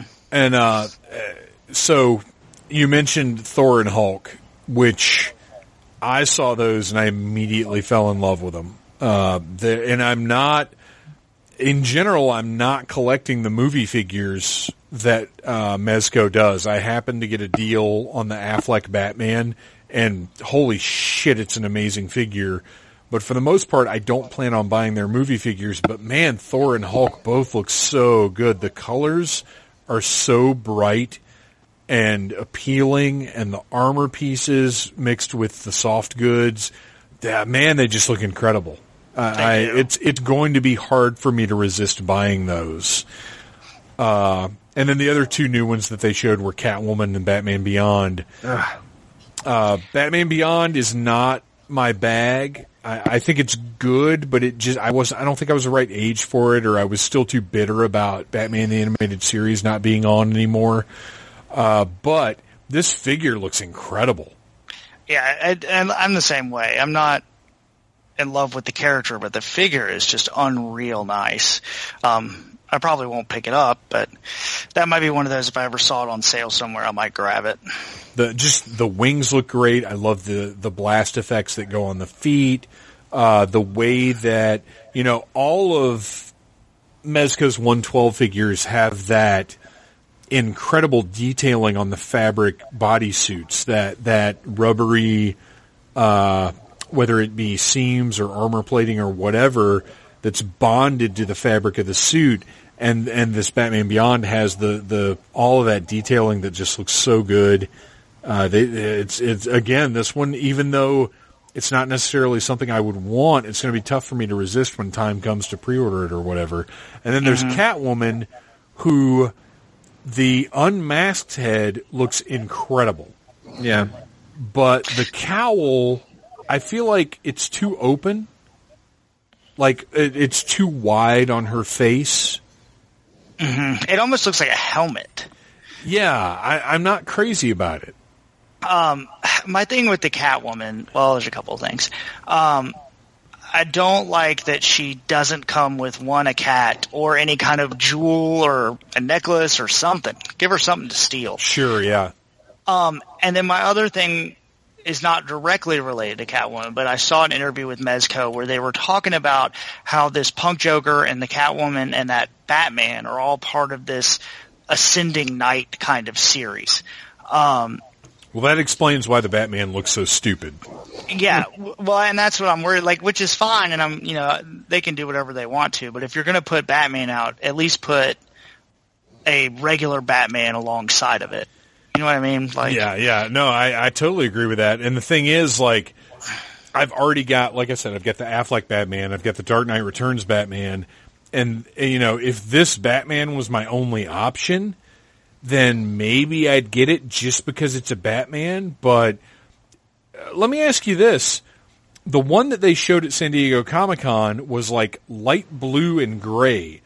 Hadn't previous models we'd seen, weren't they black and gray? Is this a color variation, or am I just remembering that wrong? I think, you're definitely right. This one they had in the case definitely looked a lot lighter. And yeah, it's kind of a weird blue-gray color. And I don't know if that's the lighting or what, but the other one whatever it was made it look like even worse than I thought it looked before. Yeah, it's not great. Weird decision to make. And I get that Batman is a character that you want to kind of have a way of refreshing and have a way of, eventually we're going to do a standard Batman, or eventually we're going to do a Rebirth Batman, or whatever the case may be. You want to kind of hold that back. Toy lines have been doing that for decades. But this is just an odd decision. I would love to have a conversation with somebody that looked at this Batman Ascending or Dark Knight Ascending or whatever it is. I would love to have a conversation with somebody who likes this design and is enthusiastic about it, to find out exactly what they think is good about it. I don't know. I think it's going to be tough to find that person. I think so. The other stuff they showed I think were the final versions of the Ghostbusters, who all look they can't be the final versions because they don't have the tubes on their coveralls. Oh, you're right. They don't have the tubes yet. They haven't put the hoses on yet, which is super, such a weird detail to overlook. Yeah. I think they look great. Oh, the head sculpts are freaking outstanding. But the other new one, they showed Michael Myers, who, I think he's a good-looking figure. I don't think I would get him. I already have several really good Michael Myers figures. And I just can't, I didn't buy their Frankenstein, even though it looks like pretty much the best Frankenstein ever. I've got 20 Frankenstein figures. I just can't justify spending I've seen it on Amazon for $50 now. I just can't justify that. And it's the same thing with this Michael Myers. Yeah, sure, it looks great. The coveralls are a little bit too light for me, but man, how many of that design, because it's a pretty basic design, it's kind of hard to screw up. I just don't need it. Mm-hmm. And then the final new one they showed was Spider-Man from Homecoming. And I love the colors on it. The blue is really nice, and I wish it was the blue they had used on the Spider-Man that's coming out next week. But my thing with this Spider-Man Homecoming figure is that it has the more cloth kind of spandexy on the blue, and on part of the arms, the red is that. But then the chest is that rubbery, leathery, plasticky stuff. Yeah, I agree. Well, to me, this figure didn't look finished. Yeah, and I don't think it is. So hopefully they will change that. And not that I'm going to get it, but. And I'll say this on the standard Spider-Man that's coming out soon. I actually like the darker blue because it harkens back to, originally, and we've talked about this on the show before, the original Spider-Man was black and red. He was not blue. So I like that darker blue kind of harkens back to the original Spider-Man design. I'm okay with a darker blue Spider-Man, but I would have liked to see some more variants on that Spider-Man figure. Well, and I don't know. We might get more. I mean, we've got the Cosmic or the Symbiote Spider-Man is coming out. Yeah, and then they did Miles for Comic-Con, which Miles looks great. Miles is nice. Yeah. So we'll see. I really expected a little more from Mezco, but they've got a lot already announced. They've got a shit ton of stuff that still hasn't come out. So yeah, so maybe they're biding their time a little bit. It's almost nice that they didn't have a new deluge of like new products that are on the way. Yeah, I was really hoping to see a price on Iron Man, but that has not come out yet. I bet he won't top 100 because he's not gigantic like Darkseid.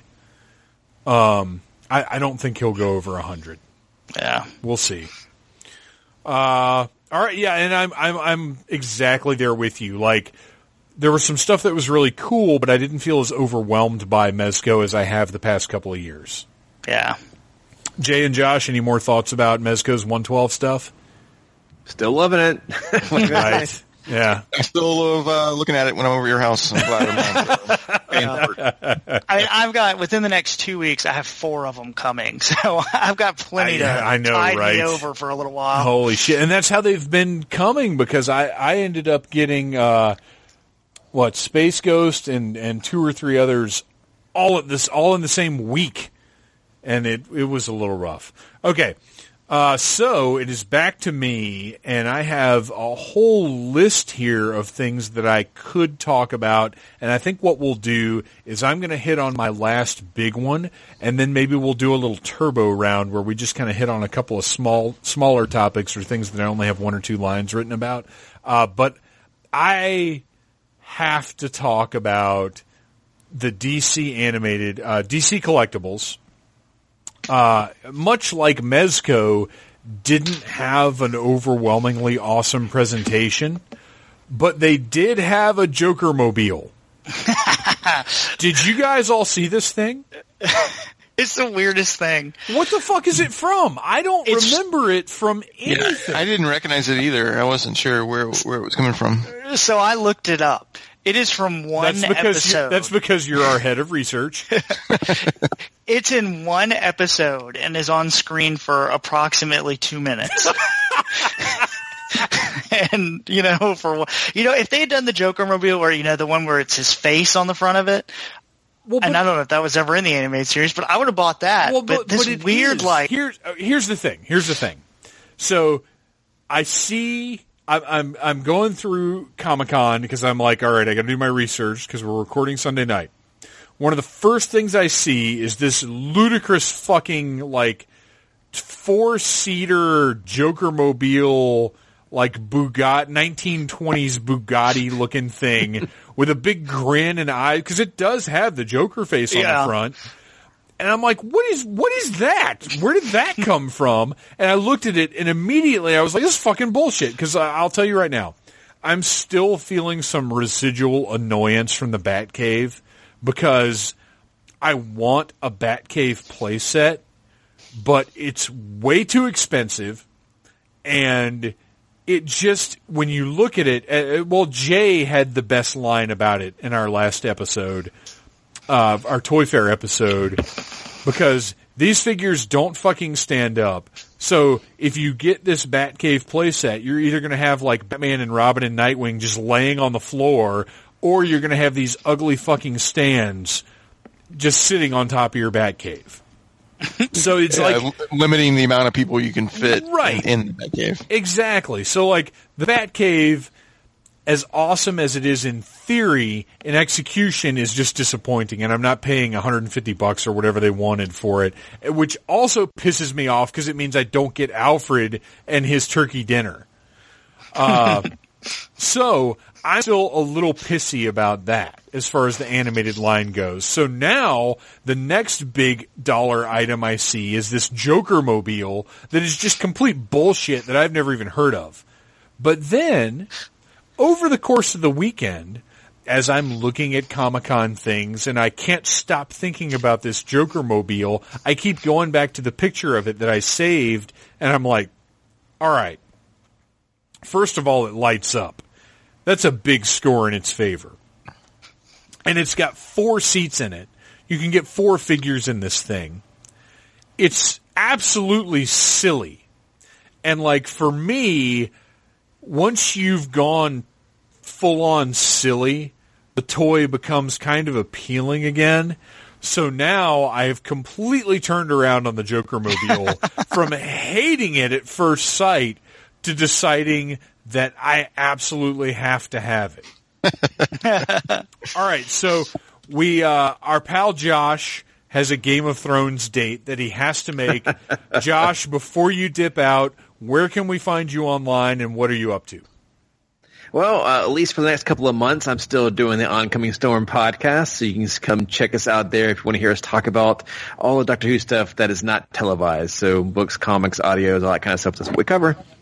That sounds ominous. Does that mean you're not doing it? We're going to go on hiatus once we finish the initial run of novels we've been talking about for the last 5 years. So we've been doing it nonstop over 5 years, and we feel like we need a little bit of a break. So we're going to go on a little hiatus for a while, an indefinite hiatus until we figure out what we want to do. I completely understand that. All right, and most importantly, what do you think of the Joker Mobile? I think it looks awesome, but something I'll never be able to afford. For all that kind of stuff. Well, Big Bad's already got it up for pre-order for $85. No. I mean, if I had the Batwing and the Batcave and the Batmobile and all that other stuff, it would be a must-have. Yeah, we know how that goes. Josh, thank you so much for stopping by tonight and sharing your insights, and we will catch you next time. My pleasure, guys. Take care. Later, man. Yeah. All right, so I think that's probably enough about the Joker Mobile, except that it will never be enough about the Joker Mobile. What do you guys, Ryan and Jay, what do you think about these portrait figures that they're doing? They've already released the Batman with the multiple head portraits and the different capes. They're doing Joker and Harley as well. And these are something that initially I was kind of pissed about, because they're, as DC Collectibles has done with several of their animated figures, are asking you to buy the same thing again. But I've kind of come back around to where maybe people can't get a hold of the original Batman, and this is a really cool option. Joker and Harley the same way. Like these extra face sculpts are fantastic, and all the accessories that they showed with the Joker and Harley figures are really cool. You know, as you guys are collecting this, what do you think? I've got the original figures. I don't think, they're not something I would probably pick up. But that Harley, comes with the hyenas. I really like the faces that they have with her. I could see maybe picking her up. I like the unmasked head, which they haven't done yet. The hyenas, they came with the new Batman Adventures Joker, so I'm actually kind of annoyed. But then they've got the giant fish head costume that she wore. They've done a good job with kind of building them out with the accessories. So I'm not as opposed to these as I was initially. I don't know. I'm still kind of, this is kind of the same feeling I had initially, that I already have the figure. I'm not going to buy.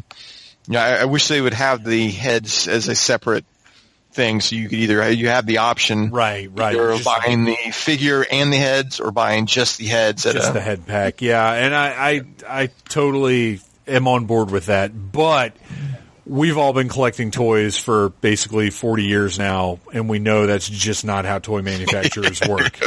Unfortunately, what I want is a lot different than what they want to sell and make money at. So yeah, and surprisingly, that was pretty much it for the DC animated line, which honestly I'm okay with, because I still don't know how I feel about that line, really. I've definitely cooled down on that line for sure. Initially, I was super, super excited about it, but with some of the production issues and other things, my excitement's definitely cooled down quite a bit. Yeah, I feel the same way. Ryan, you weren't ever picking these up, were you? Yeah, I have a bunch of them. Oh, do you? Okay. I wasn't. Yeah, sure I really like how they look on the shelf, but yeah, I haven't bought many lately, and I've kind of been watching Amazon to try to get like a Bullock and a Clay face. That's exactly what I've been doing for the last, say, handful of figures. It's not been buying them right out of the gate.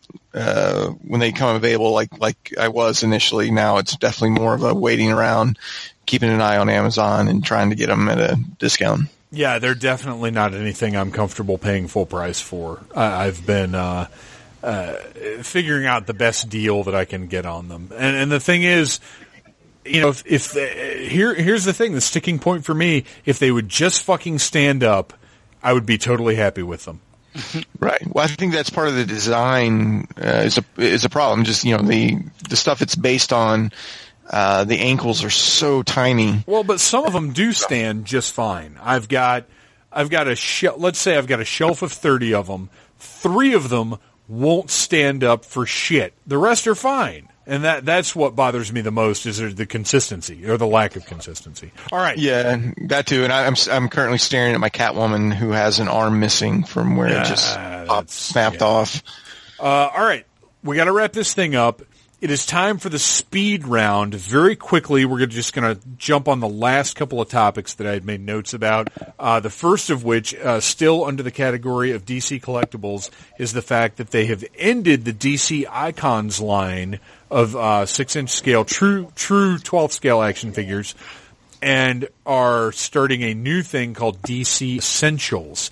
Did you guys see these? Yeah, this is the most ridiculous idea I've ever heard of. I mean, the figures themselves look okay, but they're what, 6 inches and 3/4 or something? They're bigger. Yeah, I think this is a reaction to people's complaints that the Icons line were so small compared to other DC collectibles figures.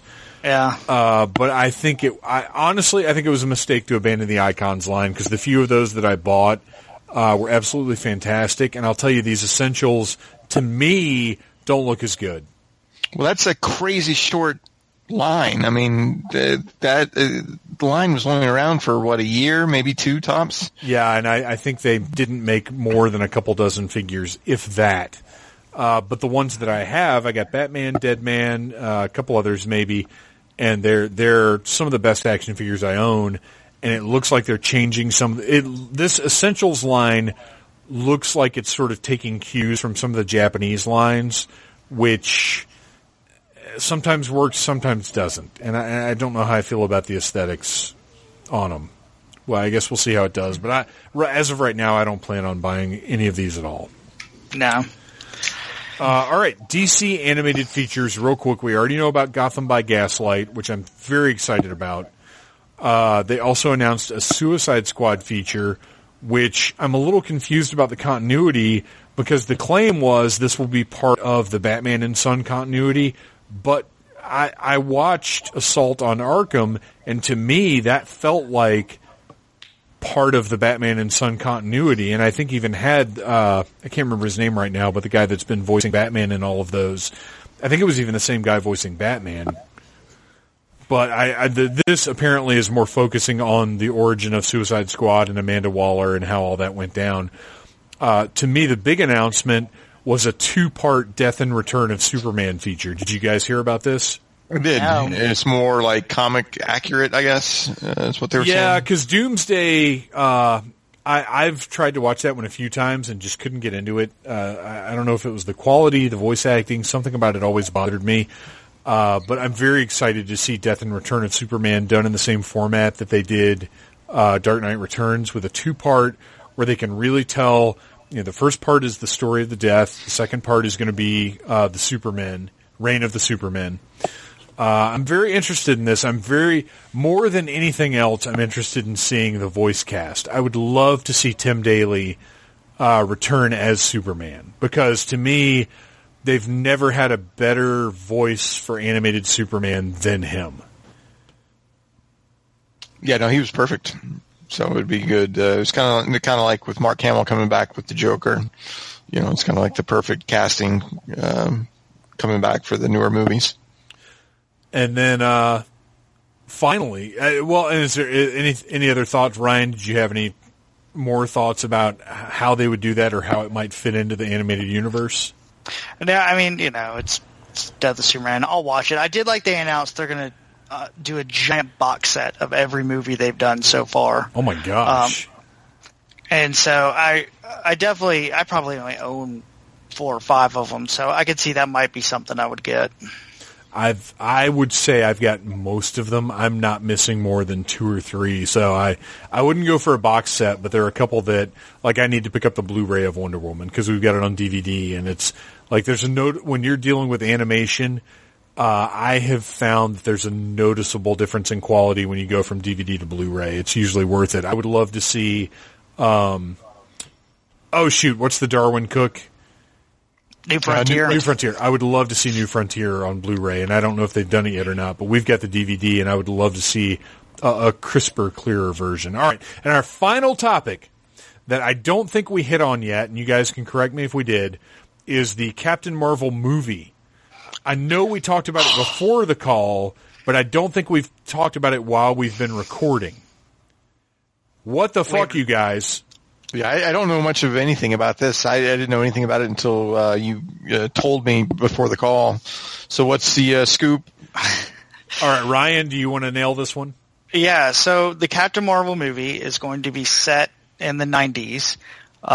Nick Fury is going to be the co-star, and he has both eyes, and the Skrulls are the bad guys. Which the Skrulls were they were part of the Fantastic Four deal for Fox, right? Well, nobody really ever knew. I mean, people assumed they were because... Well, that's why I thought the Chitauri were in Avengers. Right, that's what I thought too. That's what people assumed, but who knows what's going on with Marvel and Fox right now. Well, and honestly, the Chitauri really weren't a stand-in for Skrulls because they didn't have any of the qualities that Skrulls have. Yeah, they were just kind of a generic, alien bad guy. Aliens, yeah. One of the things that's confusing about too, and now I'm not so sure, is Marvel has kind of said several times that Captain Marvel's origin is going to change and may not be directly related to the Kree anymore. But then how are you going to have, if you're going to do that and then have the Skrulls as the bad guys, it doesn't make much sense. And I kind of wonder, or I guess what everybody's trying to figure out now too, is so you have this Captain Marvel movie set in the 90s, and the costume looks great. But is she going to show up in Infinity War 2, whatever it's going to be called, and she'll be 50 years old? Yeah. Well, no. Maybe it's one of those she doesn't age or something, kind of like. And that's exactly what I'm thinking is this is a scenario where I've seen a lot of people online kind of getting all antsy about it. But Marvel, come on, Kevin Feige knows what he's doing. Oh, yeah. Marvel's cinematic universe is pretty solid. Like, I'm not worried about any continuity gaps. It's not like she's just going to show up and they're not going to have any kind of storyline in place. There are multiple options because one of the complaints I saw is, well, why has Nick Fury never mentioned her? Because Nick Fury is a fucking secretive man. He doesn't tell anybody anything. But have you seen, they pointed out though I can't remember which Iron Man it is, but it might have been at the It was credits Iron Man 2 where he says, do you think you're the only superhero running around? Yeah, so I mean, they've established that, there was people before Iron Man. Yeah. Well, obviously Captain America, but he's interacting Ant-Man, with them. The original, the Michael Douglas Ant-Man. We already know he was active. So this is a non-problem. There are so many different ways they can wiggle around Carol being around. And honestly, I think the most obvious is that whatever happens in the 90s, she ends up going out to outer space and is just gone for 20 years. And as far as not aging, I mean, she's a super being, whatever. Yeah. So, I mean, I'm looking forward to it. I like Captain Marvel. We'll see how it goes. See, it's funny for me because I know Carol Danvers mostly from X-Men comics. That's me too, where it's Rogue having the flashbacks. Yes. And stealing her identity. Much less so from the modern Carol, which apparently is a good thing because from what I've been reading, because I don't read Marvel comics now because they sound awful, but I do follow along. Like I read recaps and stuff, and apparently they've turned Carol into this horrible, horrible person over the past couple of years. Well, it was terrible because when Kelly Sue DeConnick took her over, I mean, she made Captain Marvel great, like a fully rounded character, awesome, went really well for a few years. And then when the Civil War II garbage started, I mean, they just ruined the character. I mean, it's one of those ones like they did to Tony Stark in the first Civil War. Right. And that's exactly what I've heard is that for some reason they felt the need to assassinate this great character. Yeah. So hopefully they'll turn around. I mean, I think the Carol we're going to see in the movie is probably more of the Kelly Sue DeConnick version of the character. With, I mean, that's what the MCU does is they take the best elements of the characters and they kind of distill them down and give us, they know what they're doing. Yeah. I mean, speaking too, I mean, that Ragnarok trailer was amazing. Did you see the Infinity War trailer was really good. I haven't seen it yet. Jay, I know you sent a link, but obviously we can't stop the podcast to watch it. As soon as we're done, I'll check it out. I watched it without sound while you guys were rambling on about something or another. All right. And speaking of making good decisions, guys, I think it's time to wrap this thing up. We've had an excellent San Diego Comic-Con 2017 talk. I think we've looked at some of the coolest stuff that happened this year. Ryan, once again, I will implore you to someday write another review of a Star Wars Black figure. One day. It's one day. If you can get your hands on Rey and Luke. When my Grand Honorable Thrawn Comic-Con box set shows up, that is when I'll son of a bitch. And Jay, where can we find you online, and what are you up to? Do you get any festivals coming up or anything? It's a little slow right now, but you can always find me at belligerentmonkey.com. Just with the summer and the kids and the whatnot. Not a whole lot going on. I think the next festival will be, East Atlanta Strut here next month. Very cool. All right. Thank you guys so much for coming on and recapping San Diego Comic-Con, which none of us could be at. And we will talk to you again sooner than later. Yeah, thanks for having us. Thanks, sir. All right, ladies and gentlemen, we have a very special guest who has dropped by for a special segment because no Comic-Con coverage would be complete without talking about, you guessed it, Masters of the Universe with our pal, Mr. Bo Brown. Welcome back to the show. Greetings, friends. It's a pleasure to be here, Phantom. Thanks for having me. Yeah, thank you for doing this. I appreciate it, and I like being able to devote a little time just for you and the Masters. Aww. Thanks. So let's go ahead and start with what we were just talking about when we decided, oh shit, we should just go ahead and start recording. There's that. I am ready to talk about Super 7 because there's actually a lot. Before we started talking, I said, well, there wasn't much, but I wasn't thinking about all of the different ranges that they showed. I was just thinking about sort of the base classics figures. Right. What we think of as classics. Yeah. Yeah. But there's so much more, but let's, well, you know what? Real quick, because I want classics to be sort of the bulk of the conversation, so let's get these out of the way. What do you think of these vintage-style Filmation figures? I have all the ones that have come out so far. No. I'm talking about the ones, the 5-inch. Oh, yes. Yeah, the vintage figures. I really love the idea. I love the idea. I don't think I will buy into them. I think that the idea that you can get characters in the vintage style that were never released or that weren't released the right way is wonderful. I think that I'm so deep into classics now. Yeah. That personally, I just can't. If I start that, I'm in. Right. Yeah, there's no picking up like one character because once you've got one in your hands. There's no reason to pick up one. Yeah. And right now my display collection is classics. I like having the muscles. I like having the Dorbs on my desk. I love having that little Battle Cat on my desk at work. Mm-hmm. I love some of the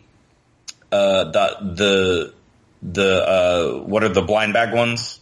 Oh, the Loyal Subjects. Yeah, I liked some of those Loyal Subject ones, but then it just became nothing but repaints, and I got that get old quick. Yeah, I got old really quick. And I have some, and I like them. I like picking them up when I see them, on my mantle. They're cute, but I'm not. They're fun to play with, but not fun to collect. No, they're not. They're too much work to collect. They're too expensive to collect. I don't want. I got the ones that I felt like I really wanted, and I'm done. It's mostly just like chase figures and yeah. It's collectible card. I mean, it's Magic. Oh, look, it's the 8th repaint of Evil Lyn. Great. Right. So I'm done with that. But I think that there's I love the muscles. I like playing, the muscles to me are one of the main fun of them is bringing out the vintage castle with my son and playing muscles on the castle. Yeah. Who really feel like the castle's really big, kind of thing. And, and so I like having the different scales, and I can appreciate that. But as far as the vintage re-releases go, we're getting, a Filmation Hordak that we never got. We're getting a vintage She-Ra in the style of the old vintage He-Man, not the vintage She-Ra figures, but the vintage He-Man figures. Right, she's actually got more in the line hair. of like Teela and Evil. Like if She-Ra had been released with Teela and Evil Lyn with the plastic hair. Yeah. And I think that's great. I'm not in on them. Well, the biggest thing to me, because I would totally pick these up as a novelty, but they're not going to be just like $10 a piece. Right. And the shipping, as we both learned today, Super 7's shipping is about as bad as Digital River's shipping. Well, the fact that the only option that you have is like 2-day priority mail. 2-day? Yeah. No, give me the month. I don't care. Right. How much is the shipping that gets it to me in a month from now? I don't give a shit. I don't care when it gets here. Just charge me $6 to ship it. Yeah. I don't want to pay $16 to get them here 2 days from now. Yeah. I'm perfectly content paying less money on shipping to get them to me at some point in the future. What I did notice here when we sat down to start recording and I started pulling up all my reference images here is that these 5-inch vintage style figures have hinged ball joint legs as opposed to the old rubber band legs, right. Which is a very smart decision, I think. Yeah, and I'm curious I would like to get one in hand just to see how that works. Well, whenever if they do any version of Trapjaw, I will be buying that. So. Right. But yeah, I really dig these. Even if they were going to be like 15 a piece, if I felt like the shipping was going to be reasonable, I'd be really tempted. I love Skeletor's head. I mean, these are, to me, if the toys had looked like this when I was a kid, I think I might have actually been more into the line. Right. Because the discrepancies between the toys and the cartoon was always something that bothered me a little bit, even though the toys technically looked better than the cartoon. Right. Well, and that's the idea behind that line, and I'm 100% behind it. I think that it's totally worthwhile to explore that idea. I just am so deep into classics now that I just can't justify both. All right, so those are cool. We dig them, but they're probably a pass. But then we move on. Well, do you want to talk real quick about the Heroes Con exclusives? I mean, we already know what they are, but they had better pictures. We pretty much already talked about them. Well, when you mean Heroes Con, you mean PowerCon exclusives? PowerCon, yeah. Heroes Con exclusives. I think we talked about those. I feel like that's unlikely. Yeah, we talked about them. We just got a better look at them.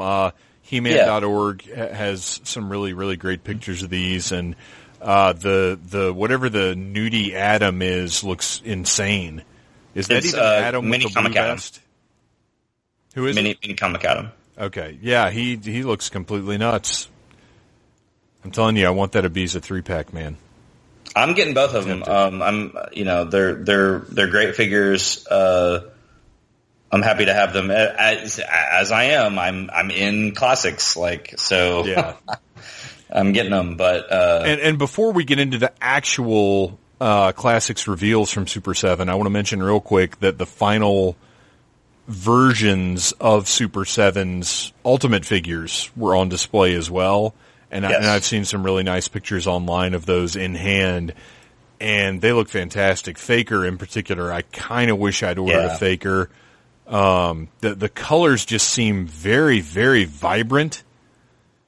They just look really nice. And Faker and Tila are the ones, because I've got a Tila, but I'm really curious to know if the Super 7 version has the same wonky head as the one that I've got. Well, they've never, I mean, as many Tilas as we've gotten over the years, they've never really nailed, they've never really gotten her right. I was going to say nailed her, and I realized as I was saying it, that was inappropriate. We've gotten I really feel like they've never gotten her, they've never really portrayed her as a character correctly. Yes. There you would go. Be the appropriate way to say that. Yes. So that's what I want to say. We've never really gotten a Tila figure that really, felt right. And I think that, I hope that, I'd love to get one of those Ultimates in hand, the Tila Ultimates and to see it. 'Cause all my Tilas fall short. I mean, they look okay on the shelf from a distance. Yeah. Yeah, absolutely from a distance. But they don't stand the test of in hand at all. So I'm happy that was one of the ones they chose, and I think there's a couple of other characters that could get the ultimate treatment, but it kind of sounded from what I heard that the Ultimates were really just more of a bridge, right? And not like something they were planning on continuing. Well, I think depending on how what we're getting ready to discuss does, Super 7, I feel like is probably going to pay a little closer attention. Well, not closer attention. I think they're going to pay attention to what the fans' feedback is, because this is such a fan-focused line. It is all pre-orders. They're, that you order them and then they get made and then that's all. So I think they will be paying close attention. So if there's demand for ultimate versions of specific characters, then I think it'll happen. But I think the second wave is more them displaying the variety that they're willing to produce. So let's start talking about this. Who do you want to talk? Yeah, who we got to talk about first, since we already talked about him last week. We got to talk about the fact that we were lamenting the absence of Karg. That's right. From the line. And lo and behold, there's the universe Karg. delivered us Karg. So the Karg, it seems like they obviously found a way around the licensing issue. And this version of Karg comes from I think it's the He-Man magazine that had comics in it. Really? Yeah, it's not movie Karg. No, his it's hair definitely is a different not. Color. His face is a different color. Well, armor, everything. I mean, everything's a different color. But the sculpt is on point. I mean, the sculpt looks like Karg. Yes. But the paint is apparently just different enough for them to skirt the whole licensing issue, that they were only able to do figures that were released as figures, which Karg was not. But they seem to have managed to find a loophole that allows them to do Karg in these colors and say it's not movie Karg. Right. It's this mini comic or He-Man magazine Karg that we do have the license to, because we do have the license to the comics and the magazine. So hooray, we got Karg. Well, and what would be really fantastic, because Super 7 is known for getting the most out of their molds and doing repaints, particularly with like the reaction figures and the worst. They've already done 3 or 4 different color variations on the worst. I think it would be really funny if somehow, by calling it a variant or a new colorway, they could do like a shadow Karg that just happened to have white hair and black armor, and could justify it by saying, well, no, this is just an alternate version of a figure we've already produced. Right. But I'm thrilled. Even if the colors aren't right, this is a must-have for me. It looks exactly the sculpt-wise. It totally fits in with Gwildor. It totally fits in with Blade. It totally fits in with Sarad. It's got that hyper detail that those other movie figures pretty much have. Yeah, and the colors aren't so off that it doesn't feel like Karg. Well, the thing is, anybody who hasn't watched the movie in the last 5 or so years, sure, or the last week or so, yeah, right, exactly. Right. Like if you'd put this in front of me before we sat down and did that commentary, I would have been like, "Oh, look, it's Karg, cool," and then we would have watched the movie, and I would have been like, "Wait a minute." Yeah, he's much more pasty than that. Right? Yeah. No, so I'm thrilled that they found a way to do it. And I'm going to hold out for my mini comic Lubick. Oh my gosh, that would be wonderful. But I want if they could ever do a Lubick, I would want him in his like toga. Oh, I don't know, man. I think I'd need him in his detective outfit. I would love I'd buy both. If they found I'd buy just like a drape over toga. Here's what they would have to do. They would have to do Lubick like they did Marlena, and have two different bodies. Yes, yeah. That's it. That's the only answer. That's the only way. All right, what's next?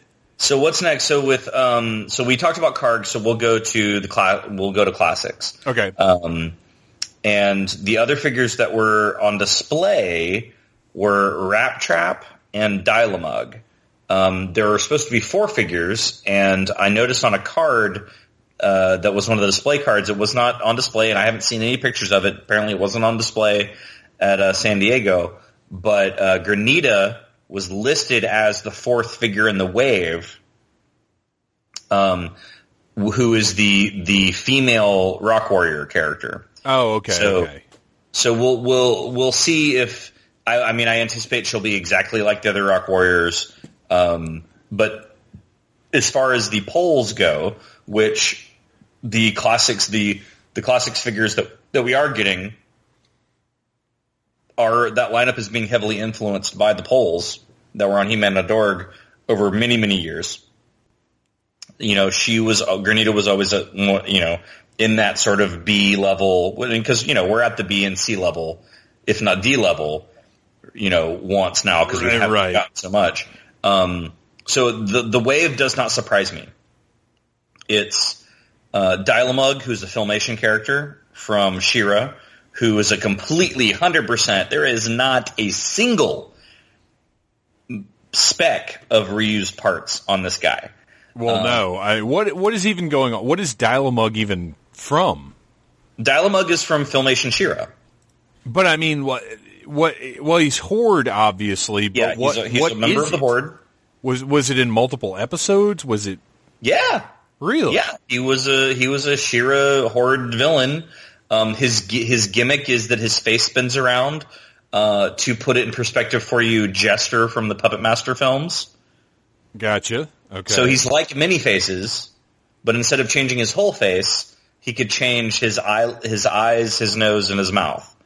That's what Dylamug meant, was right, literally like dial a face. A mug.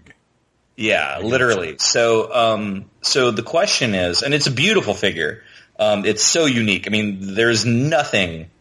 I mean, he's as my puppeteer colleague Keith said, he's the bastard child of Arnim Zola, and see, that's what I think when I look at him. Right. If the Horde had an Arnim Zola, Arnim Zola and Many-Faces got it on. Exactly. So looking at the figure, my gut tells me that you can take the top off or even just within the figure with your finger on the face, spin. It looks like there's 3 sections. There's the eyes, the nose, and the mouth. And that you could theoretically spin them to create different facial expressions. Well, if you go to toyark.com and look at their photos, it looks like, because they've got a good shot of him from the top with all these crazy...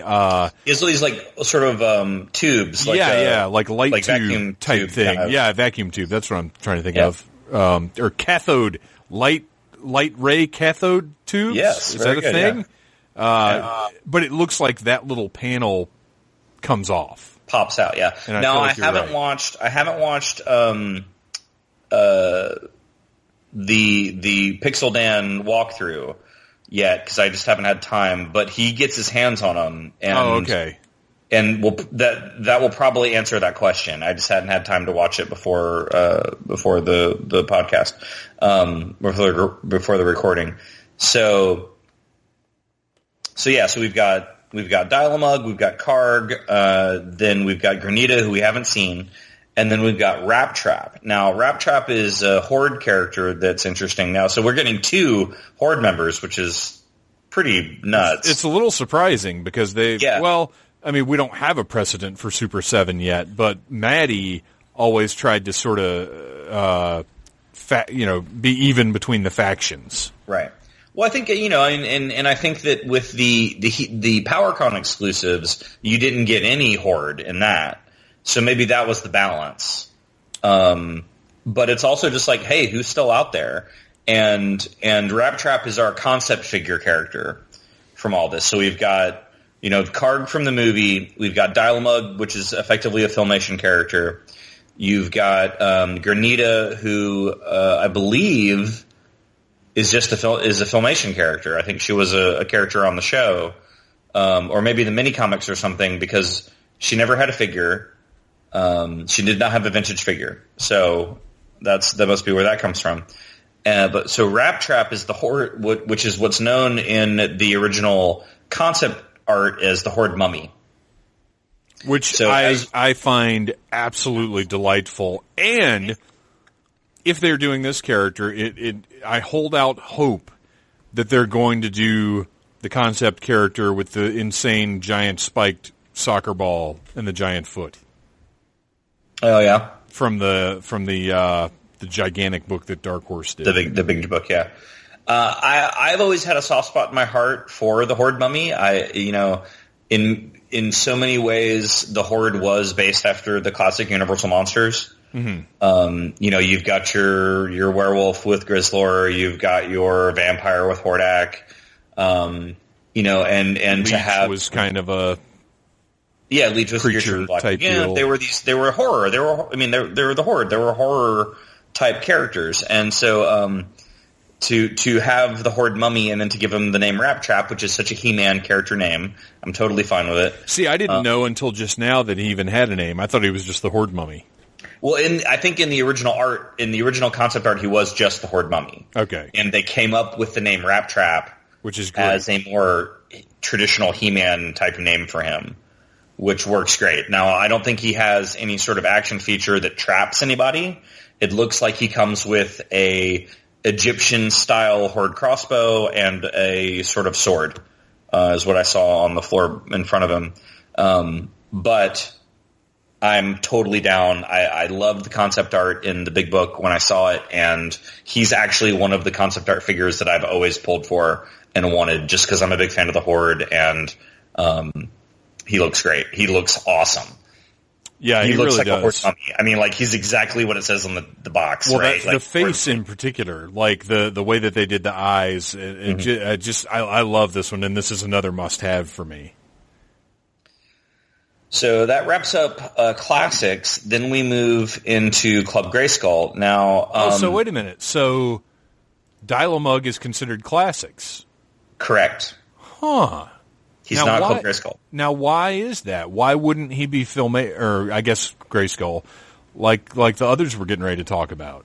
Well, I think that the real focus of Club Grayskull, and I think this is the right way to go, is to bring you characters that you pretty much already have. Oh, okay. Realized in the Filmation style. Okay, that makes sense. That makes a lot of sense. Whereas classics, part of the goal of classics was let's make everybody. Right, and there were Filmation characters in the classics line who never got vintage figures. Okay, that totally makes sense. So this is Dial-A-Mug getting the figure he never got, whereas we had a vintage Tongue Lasher figure who did not look like the Filmation Tongue Lasher. Right. So now that we've got our classics Tongue Lasher, we're getting our Tongue Lasher as he appeared on the show. Because the two cannot be reconciled into a single figure. Not a bit. And he comes, and some characters, took very different, like if you look at Tongue Lasher, he's representing the Horde. He's got a big old bat. Oh, that's interesting. Is that correct? Yes. Oh. Right? Because the Snake Men were more of, the Snake Men weren't on the show. The Snake Men were a figures thing. Interesting. The figures that we did get, right? There weren't. So was Tongue Lasher on She-Ra? In the cartoon, you never got. Sorry, I think I mixed that up. So you never got the Snake Men on the show. So, but you did get Tongue Lasher, and he was a member of the Horde on the show on She-Ra. Yeah. Oh, okay. Now, now there was another Snake Man, right? Cobra Khan was Cobra Khan. Cobra Khan. I believe Cobra Khan was on the show. He was just one of Skeletor's buttholes, though, wasn't he? Yes. Okay. He was an evil warrior. Okay. All right, we've got that straightened out. So Tongue Lasher. So the point of Club Grayskull is to give you the figures as they looked on the in the Filmation show. Usually when they are vastly different from the figure that you got. Right. In your hand. So But this year we get Sorceress. But sometimes just because they just look cooler animated. Yeah. So we got the Sorceress, who, a lot of people weren't terribly thrilled with the way the Sorceress's wings worked in the original Classics release. So we're getting a more Filmation version of the Sorceress. I have not watched the video. I don't know how she works as far as those wings go. But I think she looks, she looks like our Sorceress that we know and love from the show. Yeah, she looks tremendous, and it looks like the wings might just be a single piece that just pops off, and if that's the case, that's which would be fine. Yes. Yeah. Then we have Tongue Lasher, who looks vastly different than he looked in his figure release, with a big Horde emblem on and a big old long tongue that comes out. My guess is that he'll probably come with two heads, like the old Classics one. Right. And then we had Merman in his Filmation look, who I love. He looks so good. Yeah, they really nailed it. Now, my question is, and I haven't really found it, but waves are supposed to be 4 figures, and we know that Granita is the figure they did not show from Classics, so I haven't seen anything that shows me who the 4th Club Grayskull figure is. Huh. I'm not sure. I don't have that info. If you were a betting man, do you even have a guess as to? I don't. I really don't. I just think that I need to go through the gallery and find that same sort of placard, right? And see who it was. I didn't have enough time to. I didn't have enough time to do my homework. Have they done an animated Duncan yet? He's in the next wave that's already been released. Yeah. Okay. Yeah. Because he would be a great one, but if they've already done him, then so those are the actual like proper what we consider Classics figures. Do you want to jump back to the other like T-shirts and other stuff that Super 7 did, or do you want to? I don't think we need to hit on the peripheral stuff. Mainly, I wanted to just talk about the toys, which I think we've done. I think we have. Yeah, so I'm down. I mean, I think they're great. I mean, it's worth now the way that that Super 7 works is you have to buy into the entire 4-figure wave. You can't cherry pick like you used to. Really? I didn't realize. I knew you had to buy them in advance, but I didn't know you had to buy the entire wave. Yeah, well, that's my understanding. I don't think you can get them. They're made to order, and I think you pretty much have to just buy the 4-figure wave, and that's it. So, I mean, what I've seen is enough to have me buy in for sure. It's going to depend for me on. Well, you know what? I would be happy having. Like Dialmug is too insane to not get. It's so weird. The Horde Mummy and Karg I definitely want. So Granita, whatever Granita looks like, I'll probably. My anticipation is that she'll look exactly like right. They'll just reuse a shitload of parts on her and give her a different paid job, a new chest and a new. She'll have. I mean, she's a female character, so no, she'll have. Oh, actually, it'll be interesting to see how she pans out. Well, I mean, they'll do this. They'll build out some feet, and they'll make a Rocky boob armor. Well, I don't know because I mean the old ones worked. Not the old ones, but the Classics versions of the Rock Warriors worked. I mean, they had clip-on. Oh wait, this whole time I've been thinking not of Stondar and Rock-On, but of the Horde Rock guy. Oh, no, this is Stondar and Rock-On, yeah. Oh, I am significantly less interested in Granita now. Yeah.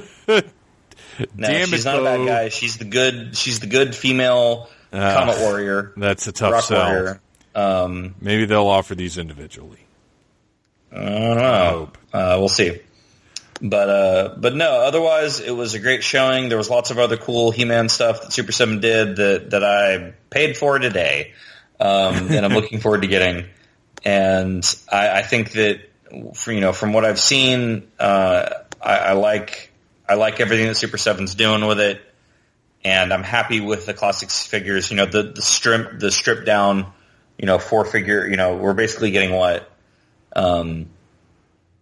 8 figures a year, If that even. I mean, we're getting 4 Filmation or 4 Club Grayskull, 4 classics. well, yeah, that's true. So it's about 8 a year. I'm okay with that. It's definitely easier on my bank account. I'm still getting the characters that I want. So I'm happy, Well, and that makes me happy. Bo, thank you for coming on and talking about Masters of the Universe at San Diego Comic-Con. And I wonder if maybe we'll see Granita and whatever the other fourth figure are at maybe New York Comic-Con in October. My anticipation is that we'll get them at PowerCon. Oh, you think? Well, yeah, that would make sense, wouldn't it? Yeah, we'll get them at PowerCon, which is in September, shortly after DragonCon, which is why I will never, ever be able to go to the freaking He-Man convention. All right, man. Well, thanks for dropping by and talking about Masters of the Universe once again. My pleasure. Good journey. There it is.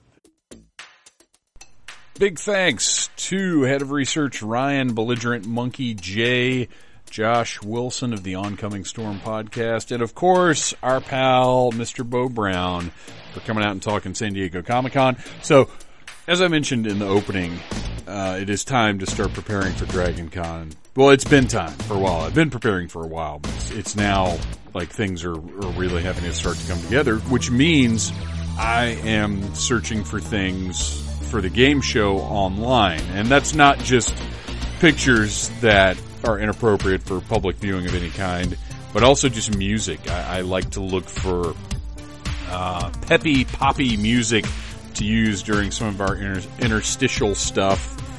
And it has led me down these really weird YouTube rabbit holes of bizarre EDM, I think it is, electronic dance music, right? Because I'll find a song, I'll be like, oh, this is interesting, and I'll leave it on while I'm doing something else to see if it sort of catches in my head. And YouTube now works like a playlist where a string of, it seems like, decreasingly related videos will play. And I've heard some weird music lately, you guys. Nothing as good as Lasexoflex, which you can find at lasexoflex.com, and who provided the music that you're hearing right now, a track called Procrastinate, which is the most perfect track ever for your pal Phantom Troublemaker. But yeah, just lots of weird music out there. Things are coming together for Dragon Con. You'll be hearing all about it in the coming weeks. And next week kicks off our Dragon Con coverage. Things are going to be a little different this year, though. I'm trying to broaden the appeal just a bit, so we're not just talking about what's happening at Dragon Con. You'll find out. I love you guys. Thank you for listening to the Needless Things podcast. You're the best. You can find the show on iTunes, Stitcher, Downcast, or in the ears of a Trader Vic's employee. And of course, it's at needlessthingssite.com. Love you, mean it.